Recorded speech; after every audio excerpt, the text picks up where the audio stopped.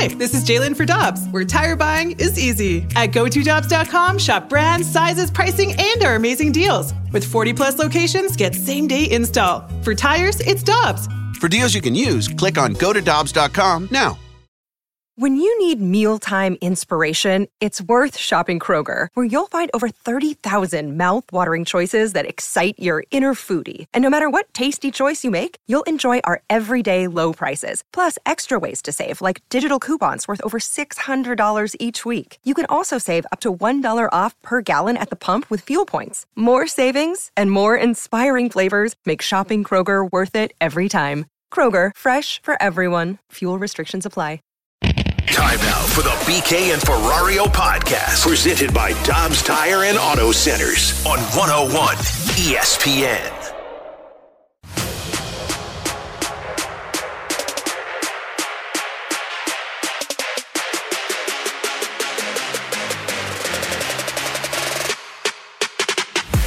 Is going to take it into the zone down low.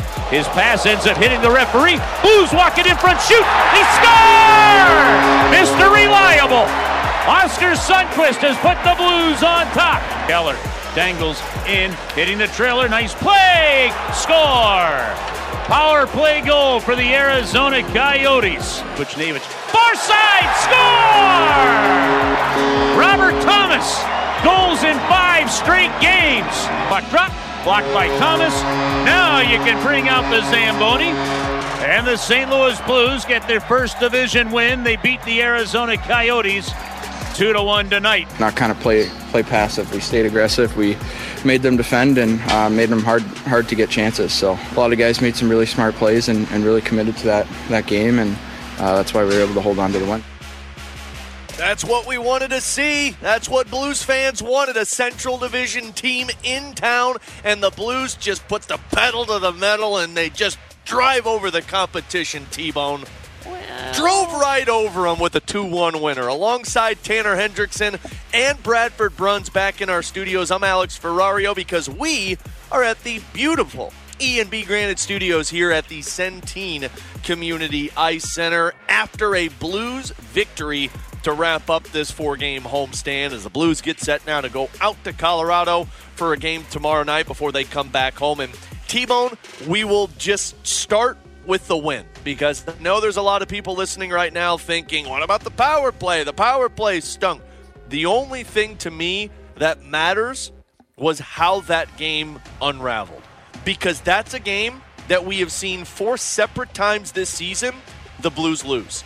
That's a game that last year, the Blues lose. And what I mean by that is you lost momentum. You take the early goal, you score early thanks to Oscar Sundqvist and a nice forecheck by the fourth line. You get past Vejmelka, who's had your number these last couple of seasons. You get on the board. And then all of the penalties start getting called. The Blues have a 2 full minute 5-on-3. Did not score on that. Had an extended power play thanks to Liam O'Brien, the luck of the Irish, with his good anger towards Sammy Blais. You'd get another one later in that first period. You'd have 3 in the second period, 7 total power plays. And you don't score on any of them. As a matter of fact, after your 5-on-3, you take a penalty and Arizona scores. And at that moment, T-Bone, you and I texted last night. At that moment when Arizona scored and the Blues did not muster any offense from their 5-on-3, we both said this game's going to go south quick. And the Blues and Joel Hofer held on for the Storm for the rest of that first period, and they pushed back in the second period. I know that they are on the power play still. I know Arizona did not have a whole lot of even strength time in the second period, but from the second and third period, you never let Arizona gain momentum. And that, to me, is an improvement from Tuesday night's game. It's an improvement from what we've seen earlier this season, and it's an improvement from what we saw last year. Yeah, I think this team, it's been 2 years since we've seen a win like that for the St. Louis Blues. A game like that where we said it, and they called when the Blues call a timeout in the first period with a full 5-on-3 2-minute power play, you know for a fact that is such an important power play that could potentially, I don't want to say put the game out of reach because it was the first period, but really solidify momentum for the Blues in that Central Division bout against the Arizona Coyotes, in which they hadn't won a Central Division game yet. So that when they don't score on that, my initial reaction was, oh boy, this could be bad. And then when Arizona scored, I texted the group and I said, guys, I feel like they're going to lose this game.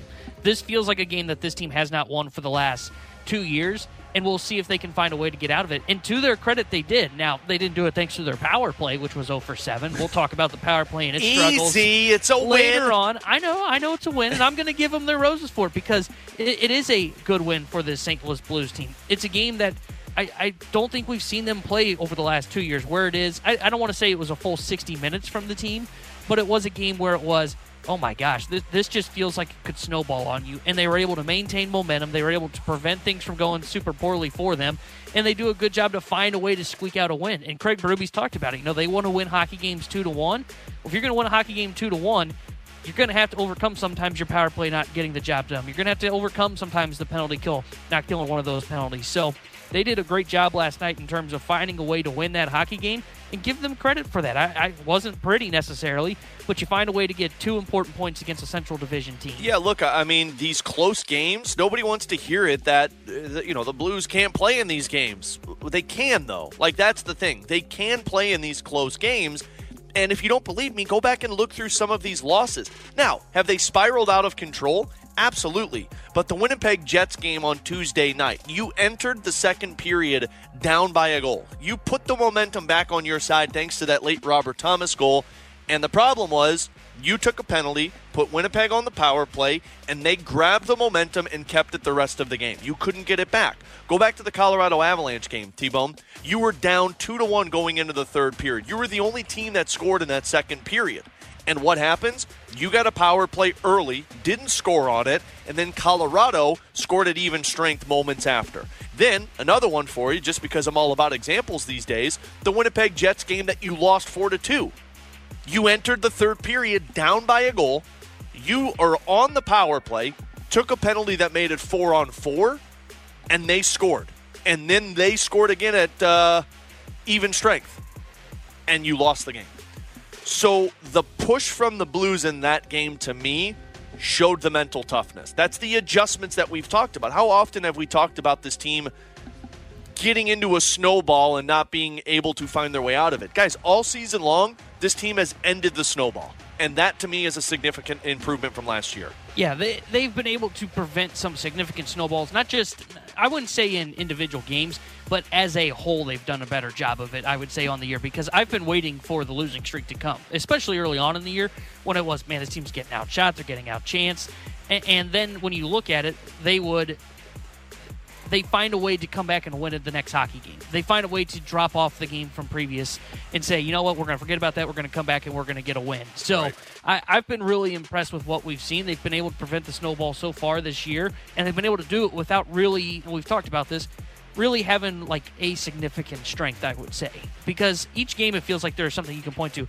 Okay, maybe the defense was lackluster one game, or the power play isn't good, or the penalty kill isn't good. Yet they find a way in that game last night to prevent that snowball from happening, and they're able to get the win, which is super important for this team. And I just felt like last night was one of those where it's like, whoa, I haven't seen that in a while. And I think that's super important for this team because, remember, they've been talking about it since preseason. We're not talking about last year. We're not talking about last year. Yet every now and then we continue to say, okay, well, that's something we saw from last year. That's something we saw from last year. Last night was the first game where I was like, okay, that's a really good win for this team.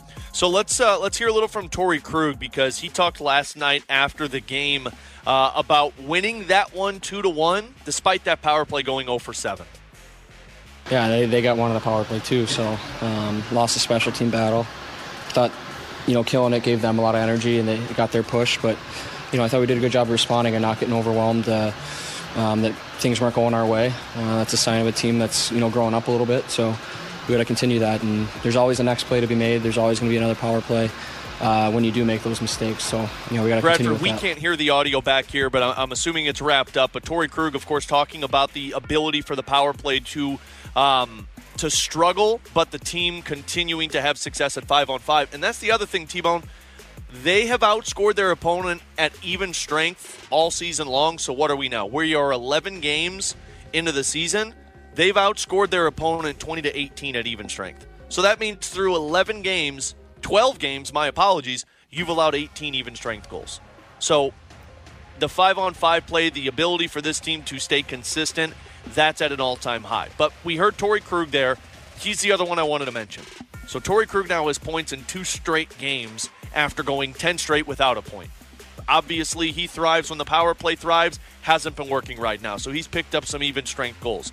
But the part that people aren't talking about with Torrey Krug is his overall play. And this is a guy, much like we did with Jordan Kyrou at the beginning of the season, of how we talk so much about his lack of defense and you don't give him credit when he's actually doing it. You give the guy the roses.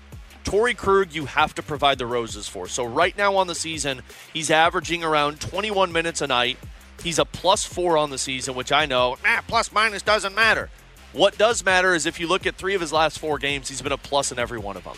He had 6 shots on goal last night against Arizona. He's scoring. Well, not scoring. His line is scoring. They're producing offense. He's playing sound defensively, and he and Justin Falk are eating up a lot of minutes right now. I'm not sure if fans are ready to buy back into Torrey Krug if he's not putting up 40, 50, 60 points in the season. But to me, he's fixed the one area that you needed, and you needed another guy who could play 18, 19, 20 minutes a night and rely on, and Torrey Krug has been reliable all season. Yeah, Torrey Krug, I think he's been fine, I would say. I haven't noticed where it was last year where it is, okay, Torrey Krug looks like a negative on the ice for the St. Louis Blues. Now, granted, in his defense, a lot of the defensemen looked that way last year. But like you said, he's been a +4, but he's going to have to start putting up points, and I think that's going to come. But if he's not putting up points on the power play and he's not putting up points on even strength, I do think at some point, though, it is going to revert back to going, okay, Torrey Krug's not the guy that the St. Louis Blues, not the guy that they were expecting coming into the year, because he is a guy that is going, if you're going to look at Torrey Krug and say, okay, that guy was worth $6.5 million this year, it's because of his offense. He's going to have to become be a point producer for this team, and that's also where they can continue to get better and improve on their 5-on-5 play. And if the power play is going to turn itself around, whether he's on the top or second unit, last night got demoted down to the second unit, Torrey Krug's going to have to be a factor in that. So, yes, I think he's been fine so far, but I think they need him to take his game to the next level, because defensively, I think he's been solid 5-on-5. He's done pretty well on the penalty kill as well. But for us to look at him and go, okay, that was a good bounce back year for Krug, I think he does have to put up points. Now, I'm not saying he has to put up, be a point-per-game guy by any means, but he definitely needs to start putting up points 5-on-5, helping get the puck out of the zone quickly, and to really be the guy that can help get the power play back on track. Yeah, you can't end the season with 5 points and act like it was a good season for Torrey Krug. But what you can do is if you see a guy who puts up 20 to 30 points, but also is somebody that is in the plus conversation of goal differential, but also somebody that was eating up 18 to 20 minutes a night, that's about as important as putting up 50 or 60 points if the team isn't winning hockey games. So it's a little bit of both sides with this one. And he, of course, will be back in action. We'll see if the power play can get going against Colorado tomorrow night. It'll be an 8 o'clock puck drop with their First Community Credit Union pregame starting at 7 o'clock. We'll talk about those power play struggles coming up in the 12 o'clock hour. But coming up next, John Mozeliak has had a lot of things said over this GM meetings. But he also made a statement yesterday in Derek Gould's article on the Post-Dispatch that made T-Bone and I wonder, what are they talking about here? We'll dive into it next here on BK and Ferrario on 101 ESPN. We're right back to the BK and Ferrario podcast, presented by Dobbs Tire and Auto Centers on 101 ESPN.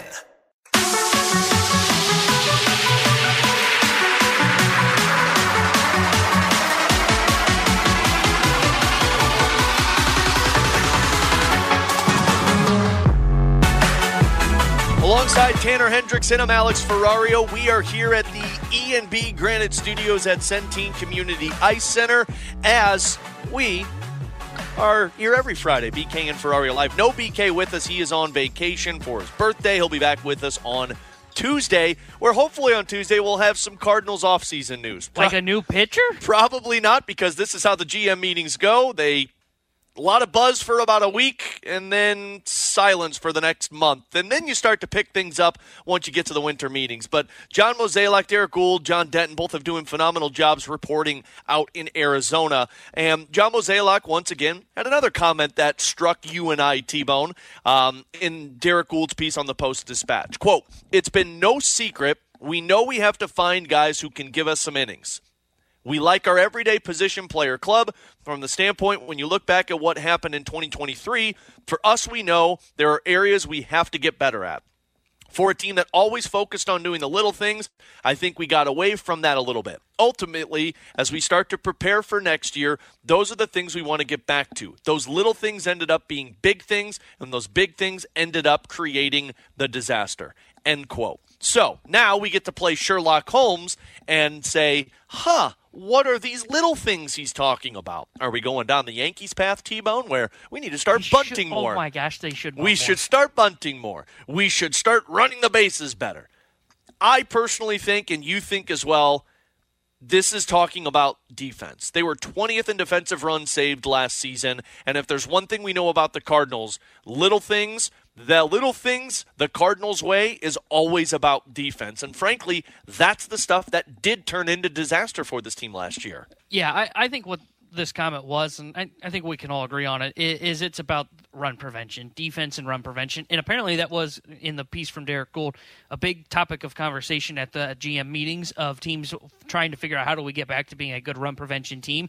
Because as much as we want to talk about offense, when we want to talk about swing and miss, defense is still up there in terms of its importance in the game of baseball. So I think when you hear these comments, I think basically what Mo is saying, our defense is going to have to be better if we're going to be a team to get back to the promised land, get back into October and play meaningful baseball down the stretch as well. Now, what I would ask is, what's his plan in terms of how they get better in run prevention? Because, we were talking with BK last night while he was flying down to Austin, talking about this quote from John Mozeliak, and I think BK said it perfectly. I don't want to take credit for this, but the ceiling for the Cardinals defense is what Nolan Arenado does. Can Nolan Arenado get back to being the Gold Glove third baseman he was this year? Dealt with back injuries, had a little bit of arm fatigue early on in the year. You could clearly tell, the numbers said it and the eye test showed it. Arenado wasn't as good defensively this year at third base. And then I think the floor for the defense is how Walker's improvement is in right field. We saw the quotes where the Cardinals are going to have their complex open down in Florida this year for him to go and work on fly balls, tracking those, getting better in defensively out in right field. And I think that's the case for them. I think those are really what's going to determine the defense for this team. Because I looked this up last night in terms of DRS, defensive runs saved, and look, the numbers, trust me, defensive metrics are not great. But I think the numbers tell the truth. At second base, nobody was a plus in defensive runs saved this year, including Tommy Edman, who's a Gold Glover there. Center field, their best center fielder by the numbers, Tommy Edman, +2. I think that's true. I think he was the best center fielder with the best jump out there. That's not saying much for how many center fielders they went through. And then left field, the best guys defensively were Donovan, Newbar, Carlson, and O'Neill, all at +1. So I think if we're going based on what we expect the lineup to be right now with the way the team is constructed with Gorman at second, Edman in center, and Newbar in left, I think that's pretty good defensively. And I hope that they don't decide to go, okay, well, the best way for us to improve defensively means we trade Nolan Gorman and get rid of one of our best offensive bats to try and improve our pitching staff. And then you move Edman to center, to second base, and then you have Newbar in center, and then you figure out left field. I hope they don't kind of overcorrect here in the defensive run prevention category. I mean, we've talked a lot about the Victor Scott, when that's going to happen. I don't think it's going to be this year, maybe towards the end of the season. I think it's more than just Arenado and Walker, too. I think this is why they're adamant about Yadier Molina joining the staff. You've got to improve defensively behind the plate, not only for the defense itself, but for the pitching staff. I think he's more talking about the center field spot, and I'm with you. Tommy Edman is the way to go with this one if Tommy Edman is on this team. If he's not on this team, then now you got to do more significant improvements. But can I also be honest and give you a little tinfoil here? I think this is John Mozeliak's way of basically saying we're not really going to be able to go after swing and miss stuff. Maybe this is ultimate tinfoil for me, but people were getting angry yesterday when we were talking about the Nolas and the Sonny Grays, saying, guys, keep bringing up these contact pitchers. They need swing and miss stuff. Yeah, they need swing and miss stuff if they don't have a good defense. But if John Mozeliak and company are saying they don't add swing and miss, the whole front office should be gone. Well, they need to. But who are the swing and miss stuff that they're getting? Everybody that they're targeting this offseason is swing and miss. Seth Lugo, swing and miss. Look, it's better swing miss stuff that they have now. But I think this is basically saying, guys, we're not going to be able to get Blake Snell. I think they need both. I think they need to find a way to improve defensively. And if you ask me how they do that, I think it is mostly keeping the staff, or excuse me, not the staff, the position player group intact, and your hope is that Arenado bounces back defensively and Walker ends up being better. And I think both of those things will happen because they can't continue to run out the rotation of pitch to contact. It didn't work this year. And part of that was just some of those guys were ineffective, like Adam Wainwright this year in his final year. Miles Michaelis had a down year. But everybody else that they're targeting, Nola, Snell, Yamamoto, even the mid-tier, Sonny Gray, Lucas Giolito, those guys all have swing and miss stuff. That is what they need to be targeting. It isn't so much of, because we don't think we can get swing and miss, so we need to really become a great defensive team. I don't think they're doing that. I think they're trying to go, okay, the little things need to be cleaned up. How do we do that? And I think that's the question. And my answer to that would be, you just hope that you help Jordan Walker improve in right field, and you count on a bounce back from Nolan Arenado. That would be my answer to that. My fear, though, is they're going to say, all right, we're better off with Edman at second base, so let's use Nolan Gorman as a trade chip. And I don't necessarily agree that that's how it should happen. Well, I mean, there's not that much of a difference, though. Like, you're talking about offense right here. You're talking about Edman versus Gorman. I mean, the defense would actually lean towards a Tommy Edman if you're going defensive runs saved. You're talking about the offense in this spot. But what are you going to be able to acquire in a trade if you're moving Tommy Edman versus Nolan Gorman? Like, these are the also questions you're bringing up, which is, again, why I'm just tinfoil thinking it's more realistic for this Cardinals team to acquire an Aaron Nola, who does have better swing and miss stuff than anybody on this Cardinals staff right now, than it is realistic that this team can get a Blake Snell or a Yamamoto. Which means if you're going to be going off of somebody who profiles more as that contact hitter or contact pitcher, you've got to tighten up on defense. And if you don't want to trade Nolan Gorman, well, this is how you avoid trading Nolan Gorman. But see, this is the vicious circle that they're in right now. All of this means you've got to spend money. And if you're going to spend money, you can't be prudent about it. Yeah, I don't think this dictates anything in terms of who they're targeting. I think the list is the same no matter what, even if they do want to improve defensively. But I think this is how you kind of convince yourself that Nolan Gorman is your top trade chip, if you already didn't view it that way anyway. Because they may look at the defensive run save numbers, and again, those are shoddy at best, defensive metrics are. They may look at that and say, you know what, Edman's better defensively in center. We can pass with Edman is better at second base than he is at center. He's won a Gold Glove there. Nootbaar we think is a good center fielder, and Donovan is a above-average left fielder. Okay, well, if you come to that conclusion and you say we can't sign Nola, a Sonny Gray, and then a third starter because we don't have the money for that, I think that's when they start to have this conversation of, okay, are we better off trading a Nolan Gorman to the White Sox, for example, kind of the placeholder here, and say we can get a Dylan Cease, save some money there because he's going to be about $8 million this year, and then we have more money to spend on our number 2 and on the bullpen and the number 3 starter as well. And I think that's how they can convince themselves, okay, we want to get better at the little things. Okay, well, that means defense. Does that mean you're going to have the conversation about trading Nolan Gorman? Or was this just one of those where it is, okay, when we say we need to get better defensively, we need to focus on Jordan Walker. We need to work on Nolan Gorman still defensively at second base. We need to see improvements from Nolan Arenado, which that one I expect to happen. That's not one that you've got to work on. So we need improvements from Wilson Contreras too, which once again is why Yadier Molina, they're so adamant. John Mozeliak also said that in the piece with Derek Gould that, we are confident that Yadi is going to be a part of our staff next season.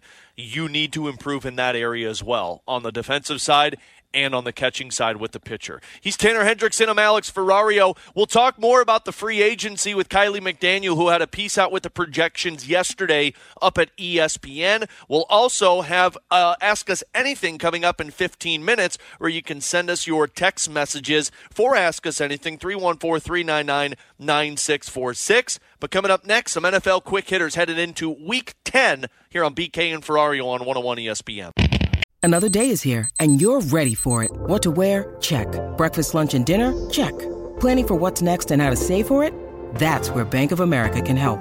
For your financial to-dos, Bank of America has experts ready to help get you closer to your goals. Get started at one of our local financial centers or 24/7 in our mobile banking app. Find a location near you at bankofamerica.com/talktous. What would you like the power to do?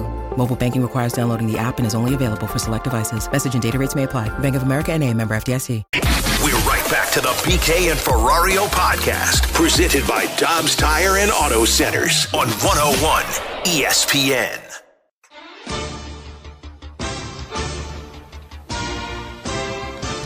Week number 10 in the NFL as we get set for it. BK and Ferrario here on 101 ESPN. We are at the E&B Granite Studios at the Centene Community Ice Center as we dive into some quick hitters alongside Tanner Hendrickson. I'm Alex Ferrario. T-Bone, let's start with this. Which 500 or below team do you believe can get into the playoffs? So, just for note, 500 or below team. That would include the New York Jets, the Chargers, the Raiders, the Broncos, the Texans, Colts, Titans. That's your AFC side of it. You got the Commanders, the Giants, the Rams, Cardinals, Packers, Bears, Falcons, Buccaneers, Panthers. So I'm going to try and do this while I hear an echo in my head. Yeah, Bradford, we have an echo if you can fix that one for us, buddy. Could just be my small brain than just no, because I don't have a small brain and I hear it too. Oh, okay. So I think when you're looking about this, I think I'm going to go to the NFC side because let's just be honest, I think the AFC is pretty deep, and that's even throwing in a team like the Texans who are 4-4, Chargers 4-4 as well as you mentioned. Is it weird to say that I might take Washington? Yes, that's absolutely very weird. I know they tried to sell off, like they sold their top defensive ends. They got rid of Sweat. They got rid of Chase Young. The team that has given up 245 yards through 9 games, or 245 points through 9 games. That's the most, checks notes, second most in the NFC. But they, I look at their schedule, it's a little tough. It's not necessarily awful because they still got Dallas once, and they've got, they got Dallas twice. They've got San Fran on there and Miami. But then the rest of it, 4 or 5 of those games left are still against teams that are kind of just blah. So I think Washington's a team that could sneak in. I mean, honestly, the area I'd look at is the NFC South because that division Yeah, I was going to say, I think Falcons and Buccaneers are better than the Commanders. Yeah, I would look at it, and I think I'd take Tampa Bay because out of those two teams that you just mentioned, because I don't trust Atlanta. I think Arthur Smith's a terrible head coach. I look at the Tampa Bay Buccaneers, and they could have won last week against Houston. They played really well. They've always been competitive in all these games. I mean, I know they're 3-5, but their differential in points is -9. They've lost 4 in a row. They're a team that if they get hot, they could find a way to sneak into the playoffs and even win the NFC South, in my opinion. So I'm going to pick the Texans here, and here's the Texans' schedule the rest of the way. You got the Cincinnati Bengals this Sunday. You've got the Cardinals, Jaguars, the team that they've already beaten once this season, Broncos, Jets, Titans, Browns, Titans, and Colts.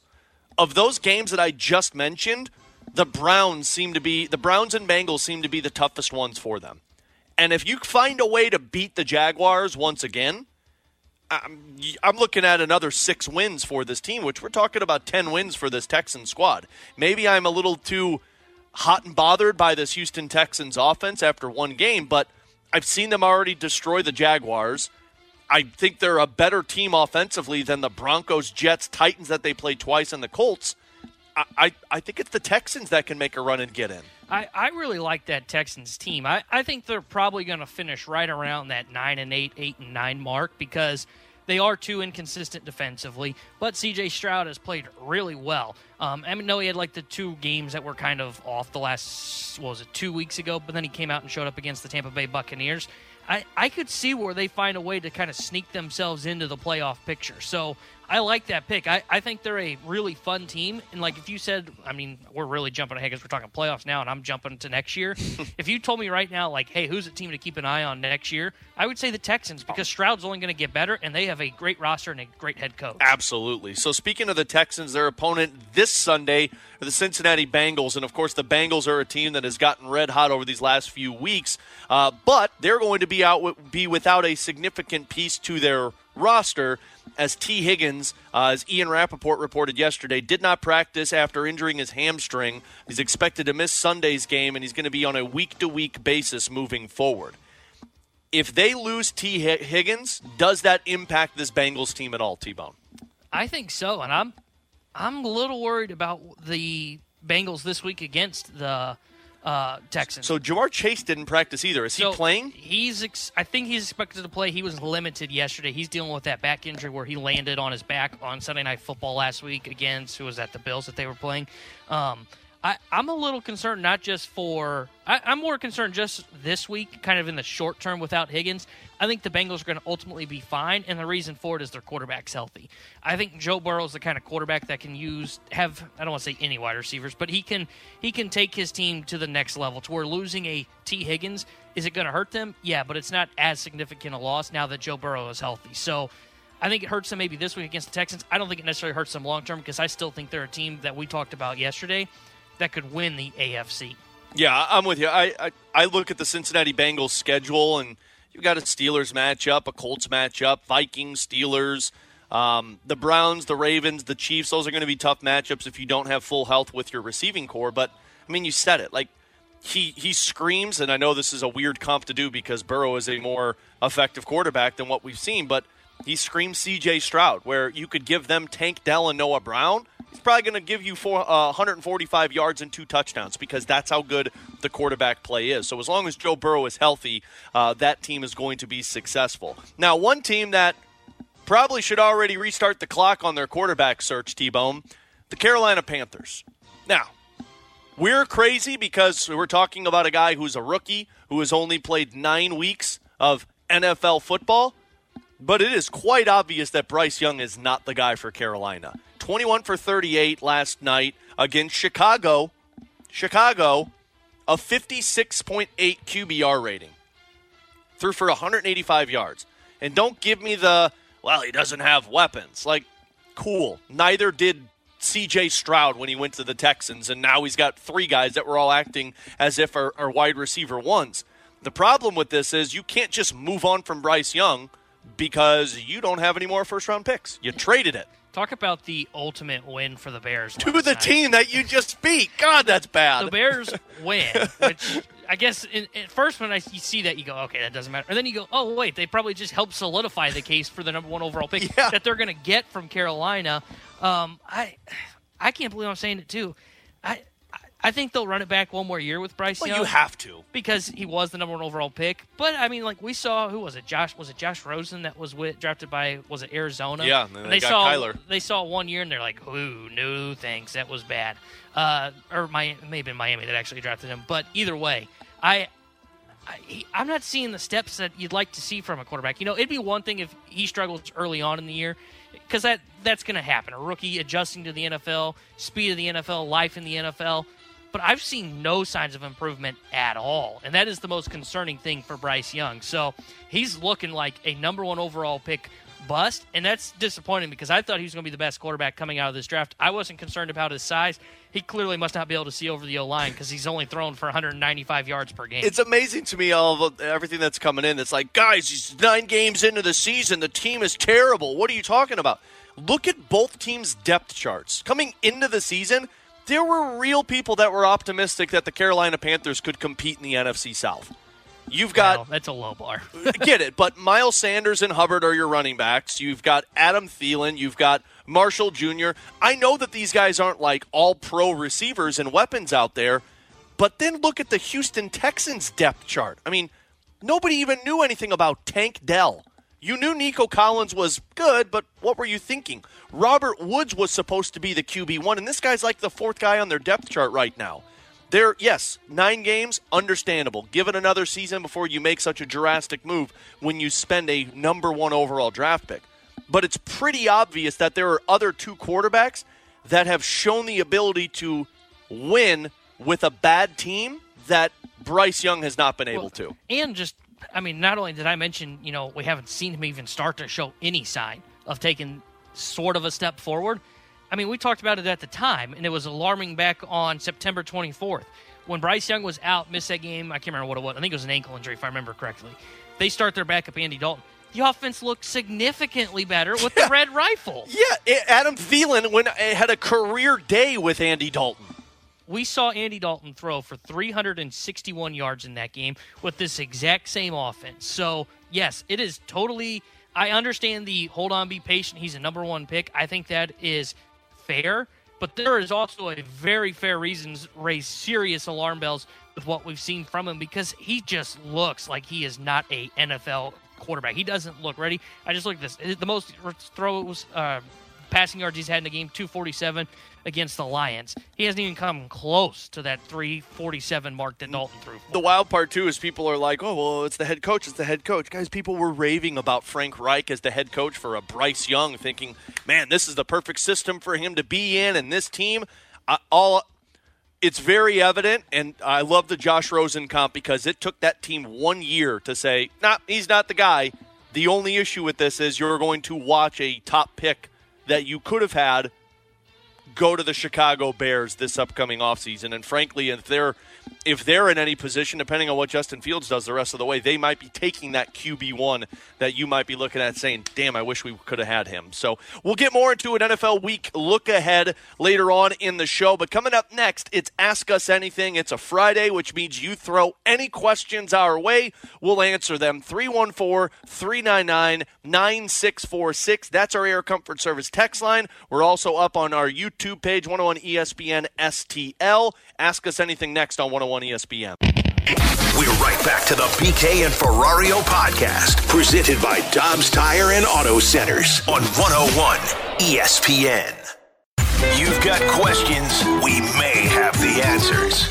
Maybe. It's BK and Ferrario's questions and answers on 101 ESPN.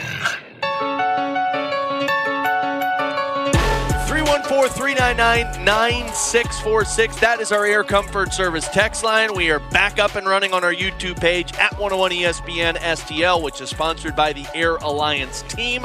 It is time for Ask Us Anything. No BK today. He'll be back with us on Tuesday. Tanner Hendrickson, Alex Ferrario here at the Centene Community Ice Center at our E&B Granite Studios. Let's start with this one. Fellas, any plans that you're planning for this upcoming Thanksgiving? Are you staying in town? You go out of town? T-Bone goes back home to Olney, Illinois, and they find their own turkeys and cook them. No, I don't live on a turkey farm. T-Bone goes hunting for white squirrels. Oh, you can't do that. That's illegal. My plans are just to go home. I know I've already taken off 2 days for our Thanksgiving. Yeah, no more vacation days for you. No, I'm just borrowing from BK's unlimited stash. Touche. I'm just going to go home. I don't think there's any, big plans. Our family doesn't typically do, a big hoopla on Thanksgiving. It's just kind of relaxed, go home, and it's just kind of me and my close family. So nothing big, just going home, I'd say. Yep, we're hosting for the first year of Thanksgiving. Ooh. We typically go to my sisters or pressure my there. Parents. Yeah, man, we got my family coming over, which is a lot of people. I love Thanksgiving. Thanksgiving is like the unsung hero of holidays. Because what better is it than just overdoing it on food, cooking and eating wise, and then just unbuttoning the pants, sitting in a chair and watching television. Huh? It is a dream. And then we play cards every Thanksgiving, too. That's good, because my family always plays, or at least me and my dad, always play pickup basketball before the meal. We play a little pickup basketball at halftime of that first football game, and then by the time we come in, it's basically time for the Thanksgiving meal. There you go. See, from the 314, guys, which former Cardinal will the team sign this offseason? I think Yadier Molina. Well, can you sign him? Yeah, They're bringing him back? Yeah, on the coaching staff. Oh, I thought you meant backup catcher, No, you know? No. It's Michael Waka. If there's the most likely out of all of them, it's going to be Waka. Yeah, I think Waka definitely for sure. Another name that I'd throw out here, and I mentioned this, I don't know if you were in the office when I brought this up the other day or not, John Brebbia. John Brebbia, free agent this that's a good season. Now, he doesn't have a ton of swing and miss, but he's he's dealt with injuries, but he's versatile. a solid bullpen arm. Solid bullpen arm. Bring him in, he could be in kind of that middle relief corner. He probably cost you maybe not even $5 million. I could see where if you bring in one top-end reliever, maybe Brebbia is that second guy that you bring in. So I would throw his name out here, but I definitely think Waka's most likely. Final one. Let's do this one from the 636. Guys, do you think the Oilers are in the same spot as the Blues were last season? No, I think they're in a completely different spot. I think they have a coach problem. I really do. I think they've got to get a coach that can find a way to get the best out of that team and not just two players. They rely so much on McDavid and Draisaitl to score that if they get shut down like we saw last night against San Jose, they're not going to score. I think they got a little bit of the yips right now, but the Blues were in a position where they were transitioning into a different era of hockey.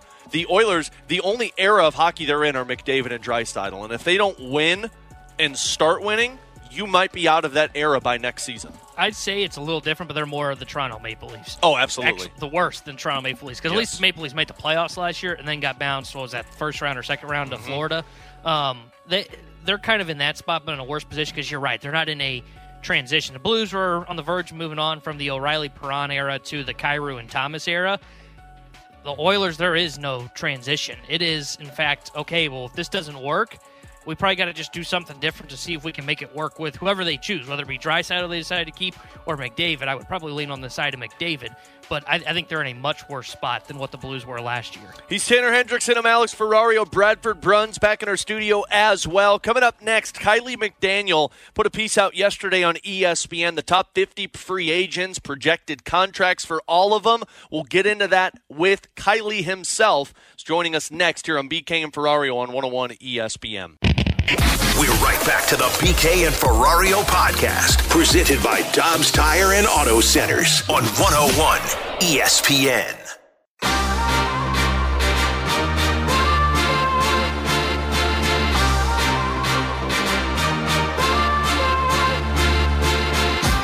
Alongside Tanner Hendrickson, I'm Alex Ferrario. No BK with us today. He will be back on Tuesday.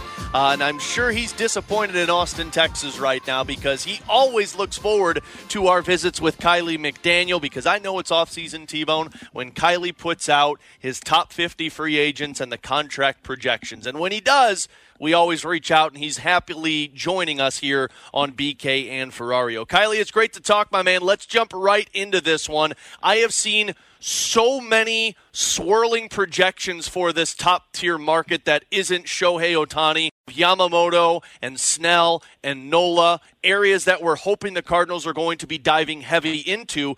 But are you believing what we're hearing of this $200 million for all of these guys?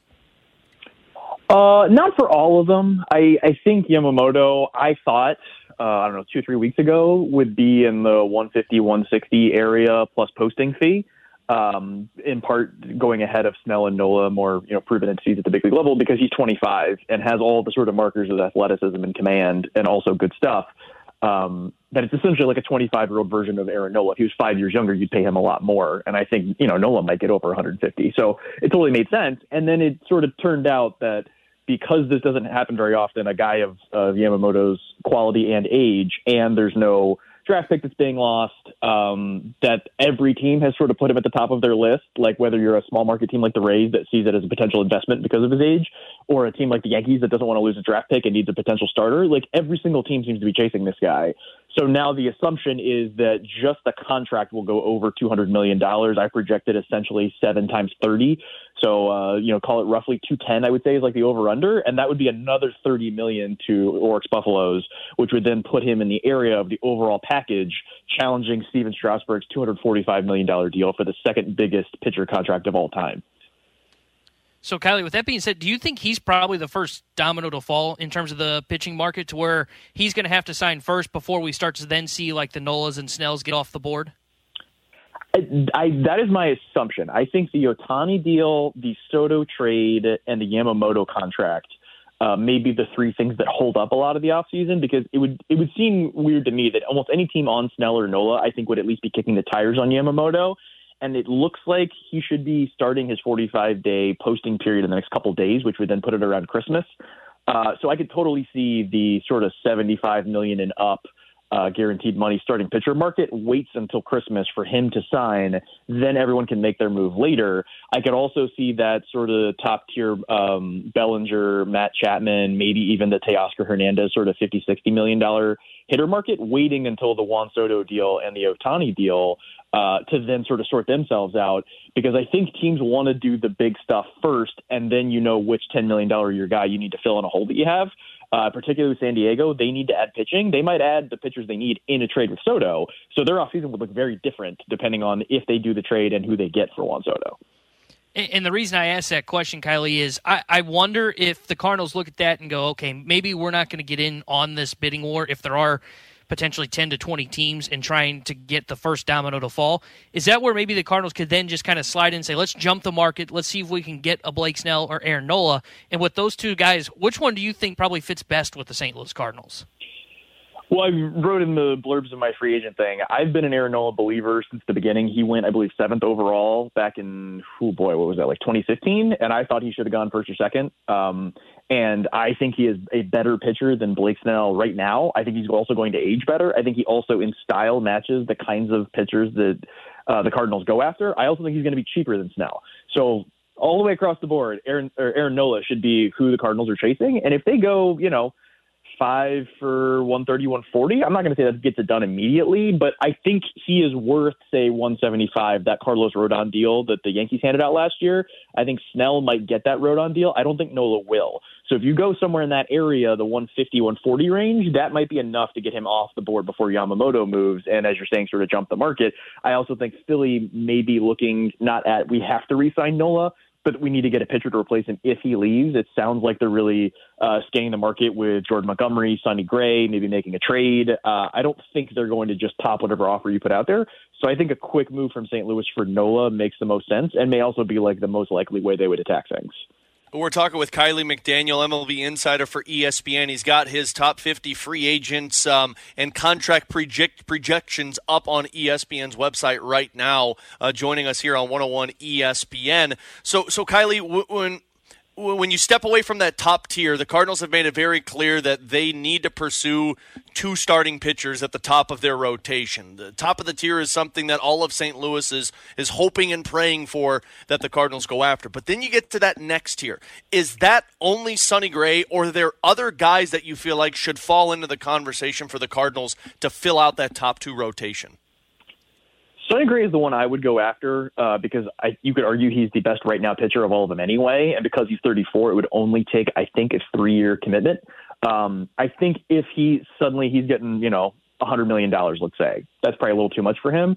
I think you could talk about Eduardo Rodriguez. He's only 30 years old, lefty, just had a good season. There's going to be some questions about how he turned down the trade of the Dodgers. You'll have to work all that out, but I think you could definitely make a case that he is just as good of an option, as is Shoto Imanaga, lefty coming over from Japan, who's also a 30-year-old lefty.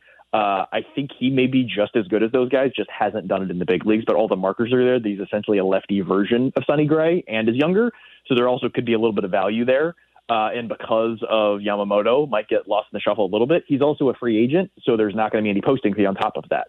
So I think he's going to fall in that $60 to $80 million range, and I think there might be some real value there, whereas I think Sonny Gray, Eduardo Rodriguez, Jordan Montgomery, some of those other guys, you're kind of paying for what you're going to get, maybe even overpaying a little bit because these guys are a little bit more known entities.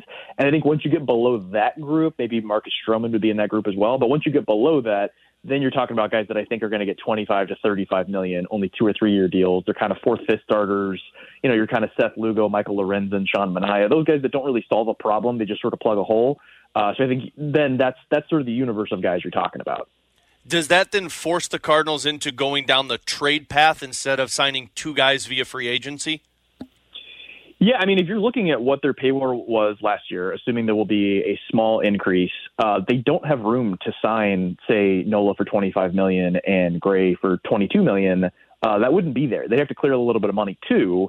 And so then if, say, Dakota Hudson, who's on an expiring deal, Tyler O'Neill, who's on an expiring deal in their last year of arbitration, do you then make room for some of the young guys to step into those spots? You then can clear another $10, $12 million. That then gives you the room to sign 2 free agents, or you hold on to those guys and maybe then you trade one of the younger bats to, I guess, the very rumored move. Whoever's got extra young bats, Seattle's shopping with Brian Wu, Bryce Miller, George Kirby, and Logan Gilbert, depending on what quality hitter you're bringing back. I think that's definitely on the table as well. I think there's like sort of 2 different routes you could go in that area. Do you want to go fully free agent and clear out the money to pay those guys? Or do you want to sort of do you have a real clear point of view on which of these hitters are keepers and which ones seem like extra guys? And maybe there's a way to get an asymmetrical return going down the trade market. I don't have information to say which one of those is smartest, but I think those are the 2 sort of clear routes to get the 2 starting pitchers that the Cardinals need. Kiley, if it goes to, you mentioned that, if they go to the trade route, the guy that we've talked about potentially is Dylan Cease and potentially Nolan Gorman going the other way. Would you be hesitant if you're the St. Louis Cardinals to pluck a major piece of your offense in Nolan Gorman from your lineup to go out there and trade for a number 1 starter?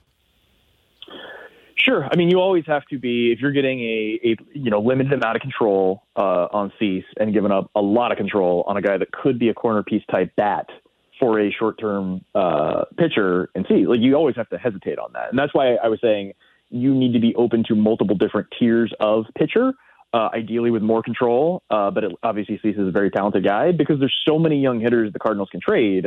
This is how you avoid, I mean, you're not going to love me saying this, but losing another, Rosarena or Dolis Garcia. Like, you have to be able to scout yourself better than everyone else. And so if you're hesitant to trade a guy because you're like, ooh, there's 5 guys here, at least one of them's going to be really good, I don't want to trade one, we don't have the certainty here. That is not how winning teams make decisions. You can't operate out of fear. You have to know what you have and be able to make a bold move to fix things. And so if they just go the free agent route, that might suggest that either they're not sure about which guy they want to trade, or just the value wasn't there. They didn't see a deal that was worth taking. But yeah, if you're not sure what you have, you've got a real problem. You got to solve that first. You know, Kylie, one report that we saw over the last couple of days, which I'm not asking you to confirm or deny, but let's go down this hypothetical path together, brought up the Toronto Blue Jays potentially trading away Alek Manoah, and they brought up Dylan Carlson going the other way. Regardless of who goes the other way, would an Alek Manoah intrigue you if you're in the Cardinals' position? Yeah, because this is an absolute buy low on a guy that I think has the intangibles in terms of the bulldog attitude, does it in the big moments, all that sort of stuff that, like, say, teams like about Lance Lynn, even though he had a terrible season. Teams, they're saying to me they think he's got to get a 2-year deal after being one of the worst pitchers in the big leagues this year. I think Manoah has those intangibles and very recently was seen as a potential ace. Like, I was getting votes for him in my ace rankings that he should be one of the 12 or 13 guys, and I think that was, 18 months ago? So the idea that you could get him for, what would that be, 3 years of Carlson, that you could argue, if Carlson you don't think is a core piece, you think he's more of a nice-to-have platoon, lower-end starter, and you think Manoah, you have a point of view on what that solution is there, I absolutely think that's something you should think about because that is, you don't get a chance often to buy low on a potential ace if you think you know what's wrong or have an idea to just turning him into a 3rd or 4th starter. That's another low-cost route in the trade market where you're not paying a retail price for George Kirby.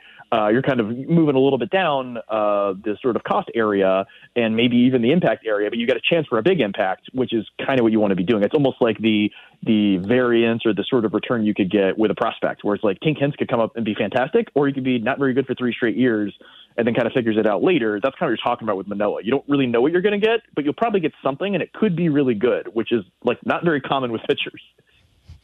Kylie, final question for me. We've talked a lot about the starting pitching. I want to talk about the relief market because though the Cardinals have said they need 3 starters, they also seem interested in trying to find some bullpen help as well. And in your piece, you have a handful of guys projected to be around $10 million on multi-year deals. I don't know if the Cardinals will go splash at the top of the market in the relief bin, but how deep do you think the relief market is this free agency period?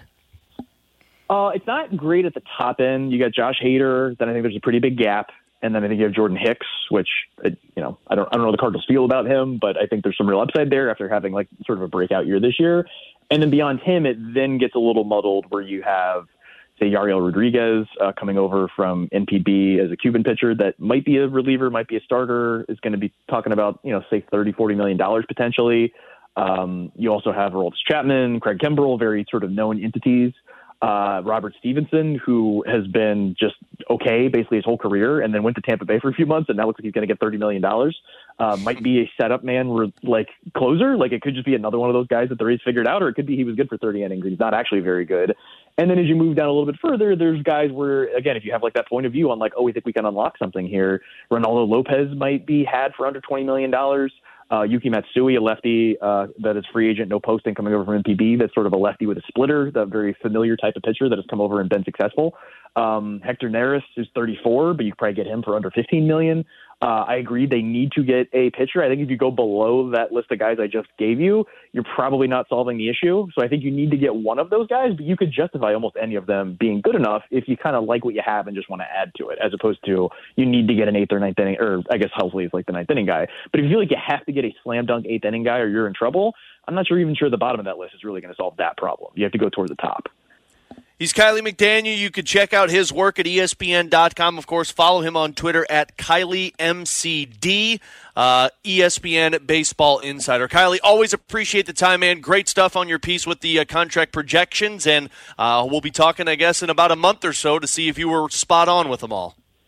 Yeah, and I'm sure the Cardinals will be a shoo-in for the playoffs by the time I come back on. Well, they will be for about a week, and then people will be underwhelmed for the free agent signings, and then we got to go through 6 months of finding out what's going to happen. So it'll always be good, Kiley. I'm here for the whipsaw of emotions. Have a good one. He's Kiley McDaniel. Appreciate him joining us here on BK and Ferrario. A couple of things that we can react to here, T-Bone. One, I think he made it very clear, like, Yamamoto, put it aside.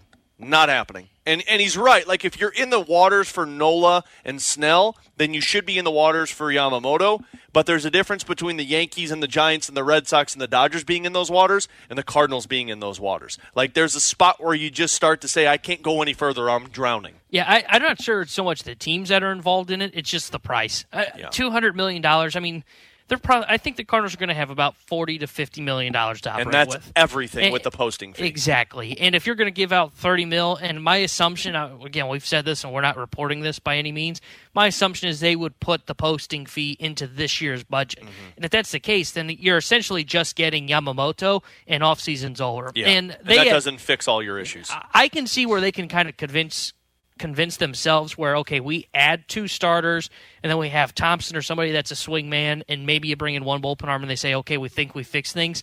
They can't look at it and go, okay, well, we got Yamamoto, off-season's over, and now we're good to go for 2024. Yeah. There's no way they can squint and even say that possibly could work. So that's where you hear him say Nola over Snell, Sonny Gray would be the main target. I got to tell you, though, T-Bone, I always go back to this Manoah thing after we heard about it these last couple of days. It's an intriguing opportunity in front of him that I know could blow up in your face of the guy turning out to be nothing, but it also was one of those things of you trading a guy that you don't really have a distinguished role for next year for somebody that fills a massive hole that you absolutely need. And you could be talking about signing an ace or signing a top guy. You could be talking about bringing in a number 2 and then also getting a guy who's considered right now a 5, but becomes a number 1 later in the season. Yeah, he's an interesting one, and I don't mind bringing in Manoah. I know I pushed back against it yesterday. If you trade Carlson, the more I thought about it, the more I'm more in on it because of what Kiley said. You are buying low on a guy that is a potential ace, and I'm not sure he'll get back to that because when things fall off like they did for Manoah, something is there. But it's an interesting idea. Now, I wouldn't do it if you're only going to get 2 starters. If you say we're going to sign Aaron Nola and then we can only get 1 more and the idea is to trade for Manoah, I wouldn't do that. I would look for more certainty. But if you are willing to go down that route of let's get 3 starters and we're willing to make that third guy be a bounce-back candidate, yeah, I'd be in on the Alek Manoah route, and it is a very interesting one. I also liked what he said about the bullpen, too, by the way, because I asked him that question because if you sign an Aaron Nola, and I know we're going to talk about this here shortly, if you sign an Aaron Nola and you sign a Sonny Gray, you don't have much money, if any money at all, to go out and improve the bullpen unless you're making trades. I don't know if they're going to be shopping near the top of that market, the Jordan Hicks route, I hope not the Josh Hader route, the Stevenson route. I think all those guys are going to get too many years and too much, I wouldn't say too much money, but too many years. I don't want a guy on a 3-4 year deal in the bullpen. I wonder what they're going to do with the bullpen. I think they could find a sneaky good, like, diamond in the rough player on the free agent market for like $5 million. But I'm fascinated to know what they do with this bullpen because I think they do need to add an arm that can pitch in the later innings. Well, let's continue that conversation. We'll get into the Blues power play coming up in 12:30, but coming up next, like if they want a top reliever, if the Cardinals want a top reliever this offseason, how does that affect other moves? Because it might force them into the trade market. We'll continue that conversation next year on BK and Ferrario on 101 ESPN. We're right back to the BK and Ferrario podcast, presented by Dobbs Tire and Auto Centers on 101 ESPN.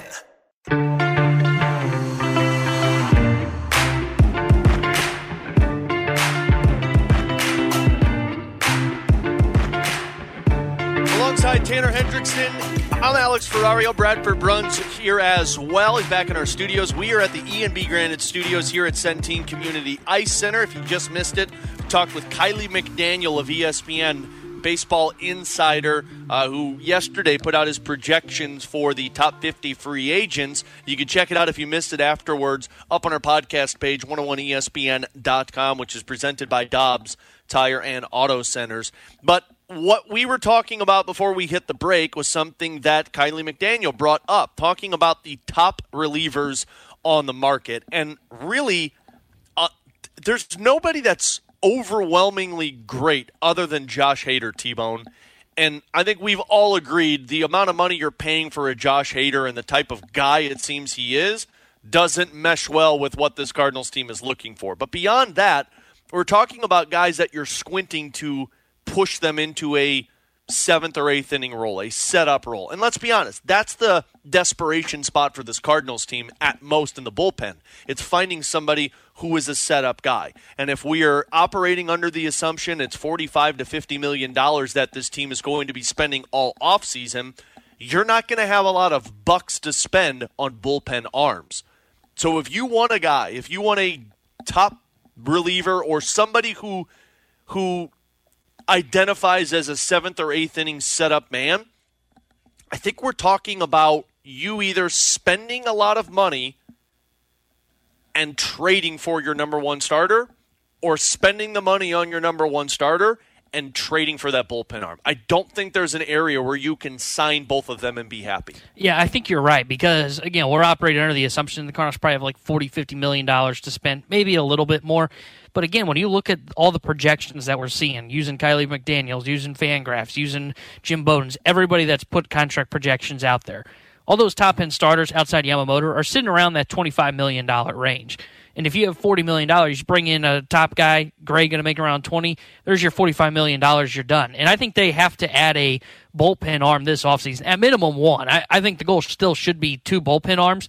They've definitely got to add 1, though. And I think this is where they're going to have to come to the conclusion of, okay, do we trade for the number 1 starter? That way we can still spend in that second tier, get a good, solid number 2 starter like a Sonny Gray and Eduardo Rodriguez, a Imanaga, one of those 3, and then you still have some money for that number 5 swingman, and you've got money for a bullpen arm. Or I think they do have enough, and based on what we talked about a little bit yesterday, I think there still might be some value out there for Tyler O'Neill, which I know sounds weird to say. Same for Dylan Carlson. Can you maybe switch one of those guys, flip one of those guys, and get a bullpen arm that can kind of fit into that 6th, 7th inning role? But they definitely have to add to the bullpen. They cannot come into this upcoming season in 2024 and not add anybody to the pen and go, well, we claimed that guy off of waivers from Seattle. We're hoping Wilking Rodriguez has a bounce back here. No. Those should be the depth pieces. You still got to go out there and find somebody that can kind of slide ahead of JoJo Romero in my mind. Is it weird that that's what I feel like the Cardinals are going to do? They're just going to sign – they're going to claim a couple of guys. We already saw them claim one player off of waivers that was a bullpen arm. You know, they'll get somebody in the 40-man – or the God, what am I blanking on? The draft. Rule 5 draft? Yeah, the Rule 5 draft, and they'll sign a couple of guys that combine to be $5 million. That's how I feel the Cardinals are going to address the bullpen. And honestly, I'm not upset about it because, well, I'd be upset about it because I know that the Cardinals won't do this, but it's a smart move if you sign the guys, spend the money on your rotation, and then say, we'll throw numbers at our bullpen and expect the best out of Helsley, Gallegos, Romero, Liberatore. And if it doesn't work, you can always go trade for that bullpen arm. Because there's not guys that are available this free agency that I look at and say, that's who I need on my team.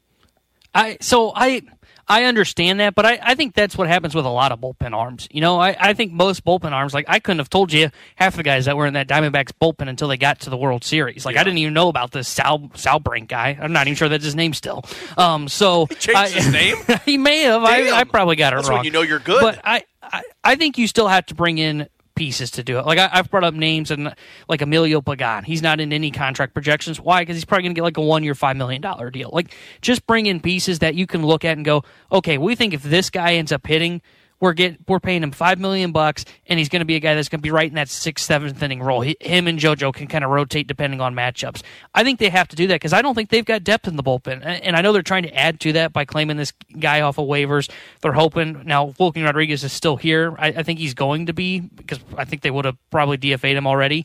But if he's still going to be here, he has to be on the Major League roster because he did not lose that Rule 5 status because he was hurt all year long. I think they just need to bring in more guys, but not just bring in guys that are, we claimed a guy off of waivers that's been up and down between the majors and minors. No, get a guy that has experience. It doesn't necessarily have to have closing experience, but has pitched in high-leverage innings before. That's why I mentioned Emilio Pagan. That's why I liked Pierce Johnson before he re-signed with the Atlanta Braves. They need to add in at least one bullpen arm. That way you feel comfortable about it, because if JoJo or Helsley or Gallegos went down, who's the next arm that kind of steps into that high-leverage spot? Matthew Liberatore. We got a great look at him at the end of the season. Didn't you see? They felt great about how he pitched. I thought he was good, but I wouldn't put him in a high-leverage spot yet. He'll have to earn that. But that's why they have to bring in another arm to provide more depth to this bullpen. Yeah. And this was the question that the Fast Lane presented yesterday, which it was directed towards the starting pitching rotation, but I also think it ties into the bullpen. If the Cardinals just sign 2 pitchers that fit into the 1 and 2 spot in your rotation, is that enough to be the Central Division favorite, knowing that the Cubs are going to be ultra aggressive? I'd say no, because I think they have to add a bullpen arm. As much as we talk about the starting pitching, and yes, the starting pitching was bad this year, we always kept going back to the bullpen and how they had the most blown saves in baseball, or near the top in blown saves in baseball. Like, the bullpen killed the Cardinals this year too. And part of the reason, because they didn't have enough depth. So, though they definitely need to add 2 starting pitchers, and probably a third as well, the bullpen needs to be addressed. And it needs to be addressed, again, doesn't have to be with a Josh Hader, it doesn't have to be with a Jordan Hicks. Can you go find some of those guys that are diamonds in the rough? Kind of like, not this pitcher, but like they brought in Drew Verhagen to be the swing man, and it ended up becoming a bullpen arm. If Drew Verhagen ends up working out on a 2-year, $5 million deal, that's a steal for the Cardinals. Can you find a better version of Drew Verhagen? At finding those guys. Yeah, that's where this is such a crucial offseason for the front office. Not only do they got to find 3 starters, they got to find bullpen arms that work out. Like, they have to improve the bullpen. Otherwise, adding starters, don't get me wrong, it's going to help you. You're not going to lose 90 games. But I'm not sure you're going to win 90, become a playoff team, and win the NL Central. Yeah, I'm with you, and I agree. I think you have to get another top reliever, which once again leads us to you're going to have to enter the trade conversation for something of significance, whether it's acquiring a Dylan Cease, a Logan Gilbert, and signing that top arm, or acquiring somebody's bullpen piece that you can put into one of those spots so that you can be presented as a top team in the Central. I don't think it just comes with signing 2 guys or getting 2 starting pitchers and calling it a day. It's Tanner Hendrickson. I'm Alex Ferrario, Bradford Bruns as well. We got to get to it. I don't like it. You don't like it. I guarantee the Blues don't like it. The power play issues. Let's discuss. Can we decline those? We probably should. Is there a obvious area that you can fix this power play with? We'll discuss that and Scott Perunovich next on 101 ESPN. We're right back to the BK and Ferrario podcast, presented by Dobbs Tire and Auto Centers on 101 ESPN.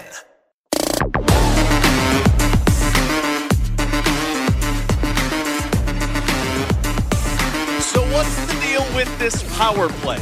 Question I'm sure everybody's asking after an 0-for-7 night last night. You go 0-for on a 5-on-3 where you are on the ice for 2 straight minutes, and a power play that is now 1-for-35 this season. They are 0-for-18 on home ice. So right now there are some power play issues for the St. Louis Blues. And last night, 0-for-7 with 8 total shots. Alongside Tanner Hendrickson and Bradford Bruns, I'm Alex Ferrario. Look, let's start with this. The power play has been inconsistent. As bad as it's been, there have been times that you look at it and say, oh, damn, that looks good. You just didn't score. Now, I understand. You got to score to be good, Alex. I don't care about expected goals. Yeah, who cares about expected goals? But that game against Winnipeg, I thought that first power play that they had, that the goal didn't go in off of Buchnevich, Brendan Dillon saved it, the defenseman. that felt to me as good of a power play that we have seen all season. It felt like it was on all cylinders. And then you saw last night's game. And I got to be honest with you, T-Bone, I don't think this has anything to do with the structure or the scheme that's in place. I think this just has everything to do with actually converting on the power play. I think this group of guys have the yips right now to where they realize that if I don't win this faceoff or if I don't score prior to the other team clearing the zone, we're not getting back into the zone. It feels like there is so much pressure on the group of guys that are out there that's what's plaguing them. I mean, man, Robert Thomas last night, I think he took 3 or 4 hacks at the door with his stick by the time he got back to the bench. You can see the frustration building. This, to me, doesn't have anything to do. Somebody messaged me last night. You know, social media is a great place to be when things are going poorly.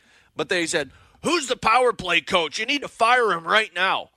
Oh, you're talking about the power play coach that had the 3rd best power play, the 6th best power play, and the 2nd best power play in the National Hockey League for 3 straight seasons.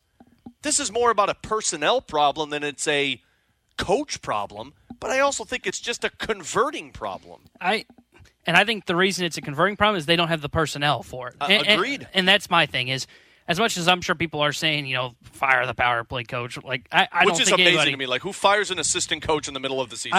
I don't think that's the answer. I just don't think they've got the guys that can score on a power play. I mean, look at what they have on the power play. What are the 2 things that we've talked about that really kind of separate a power play in the National Hockey League?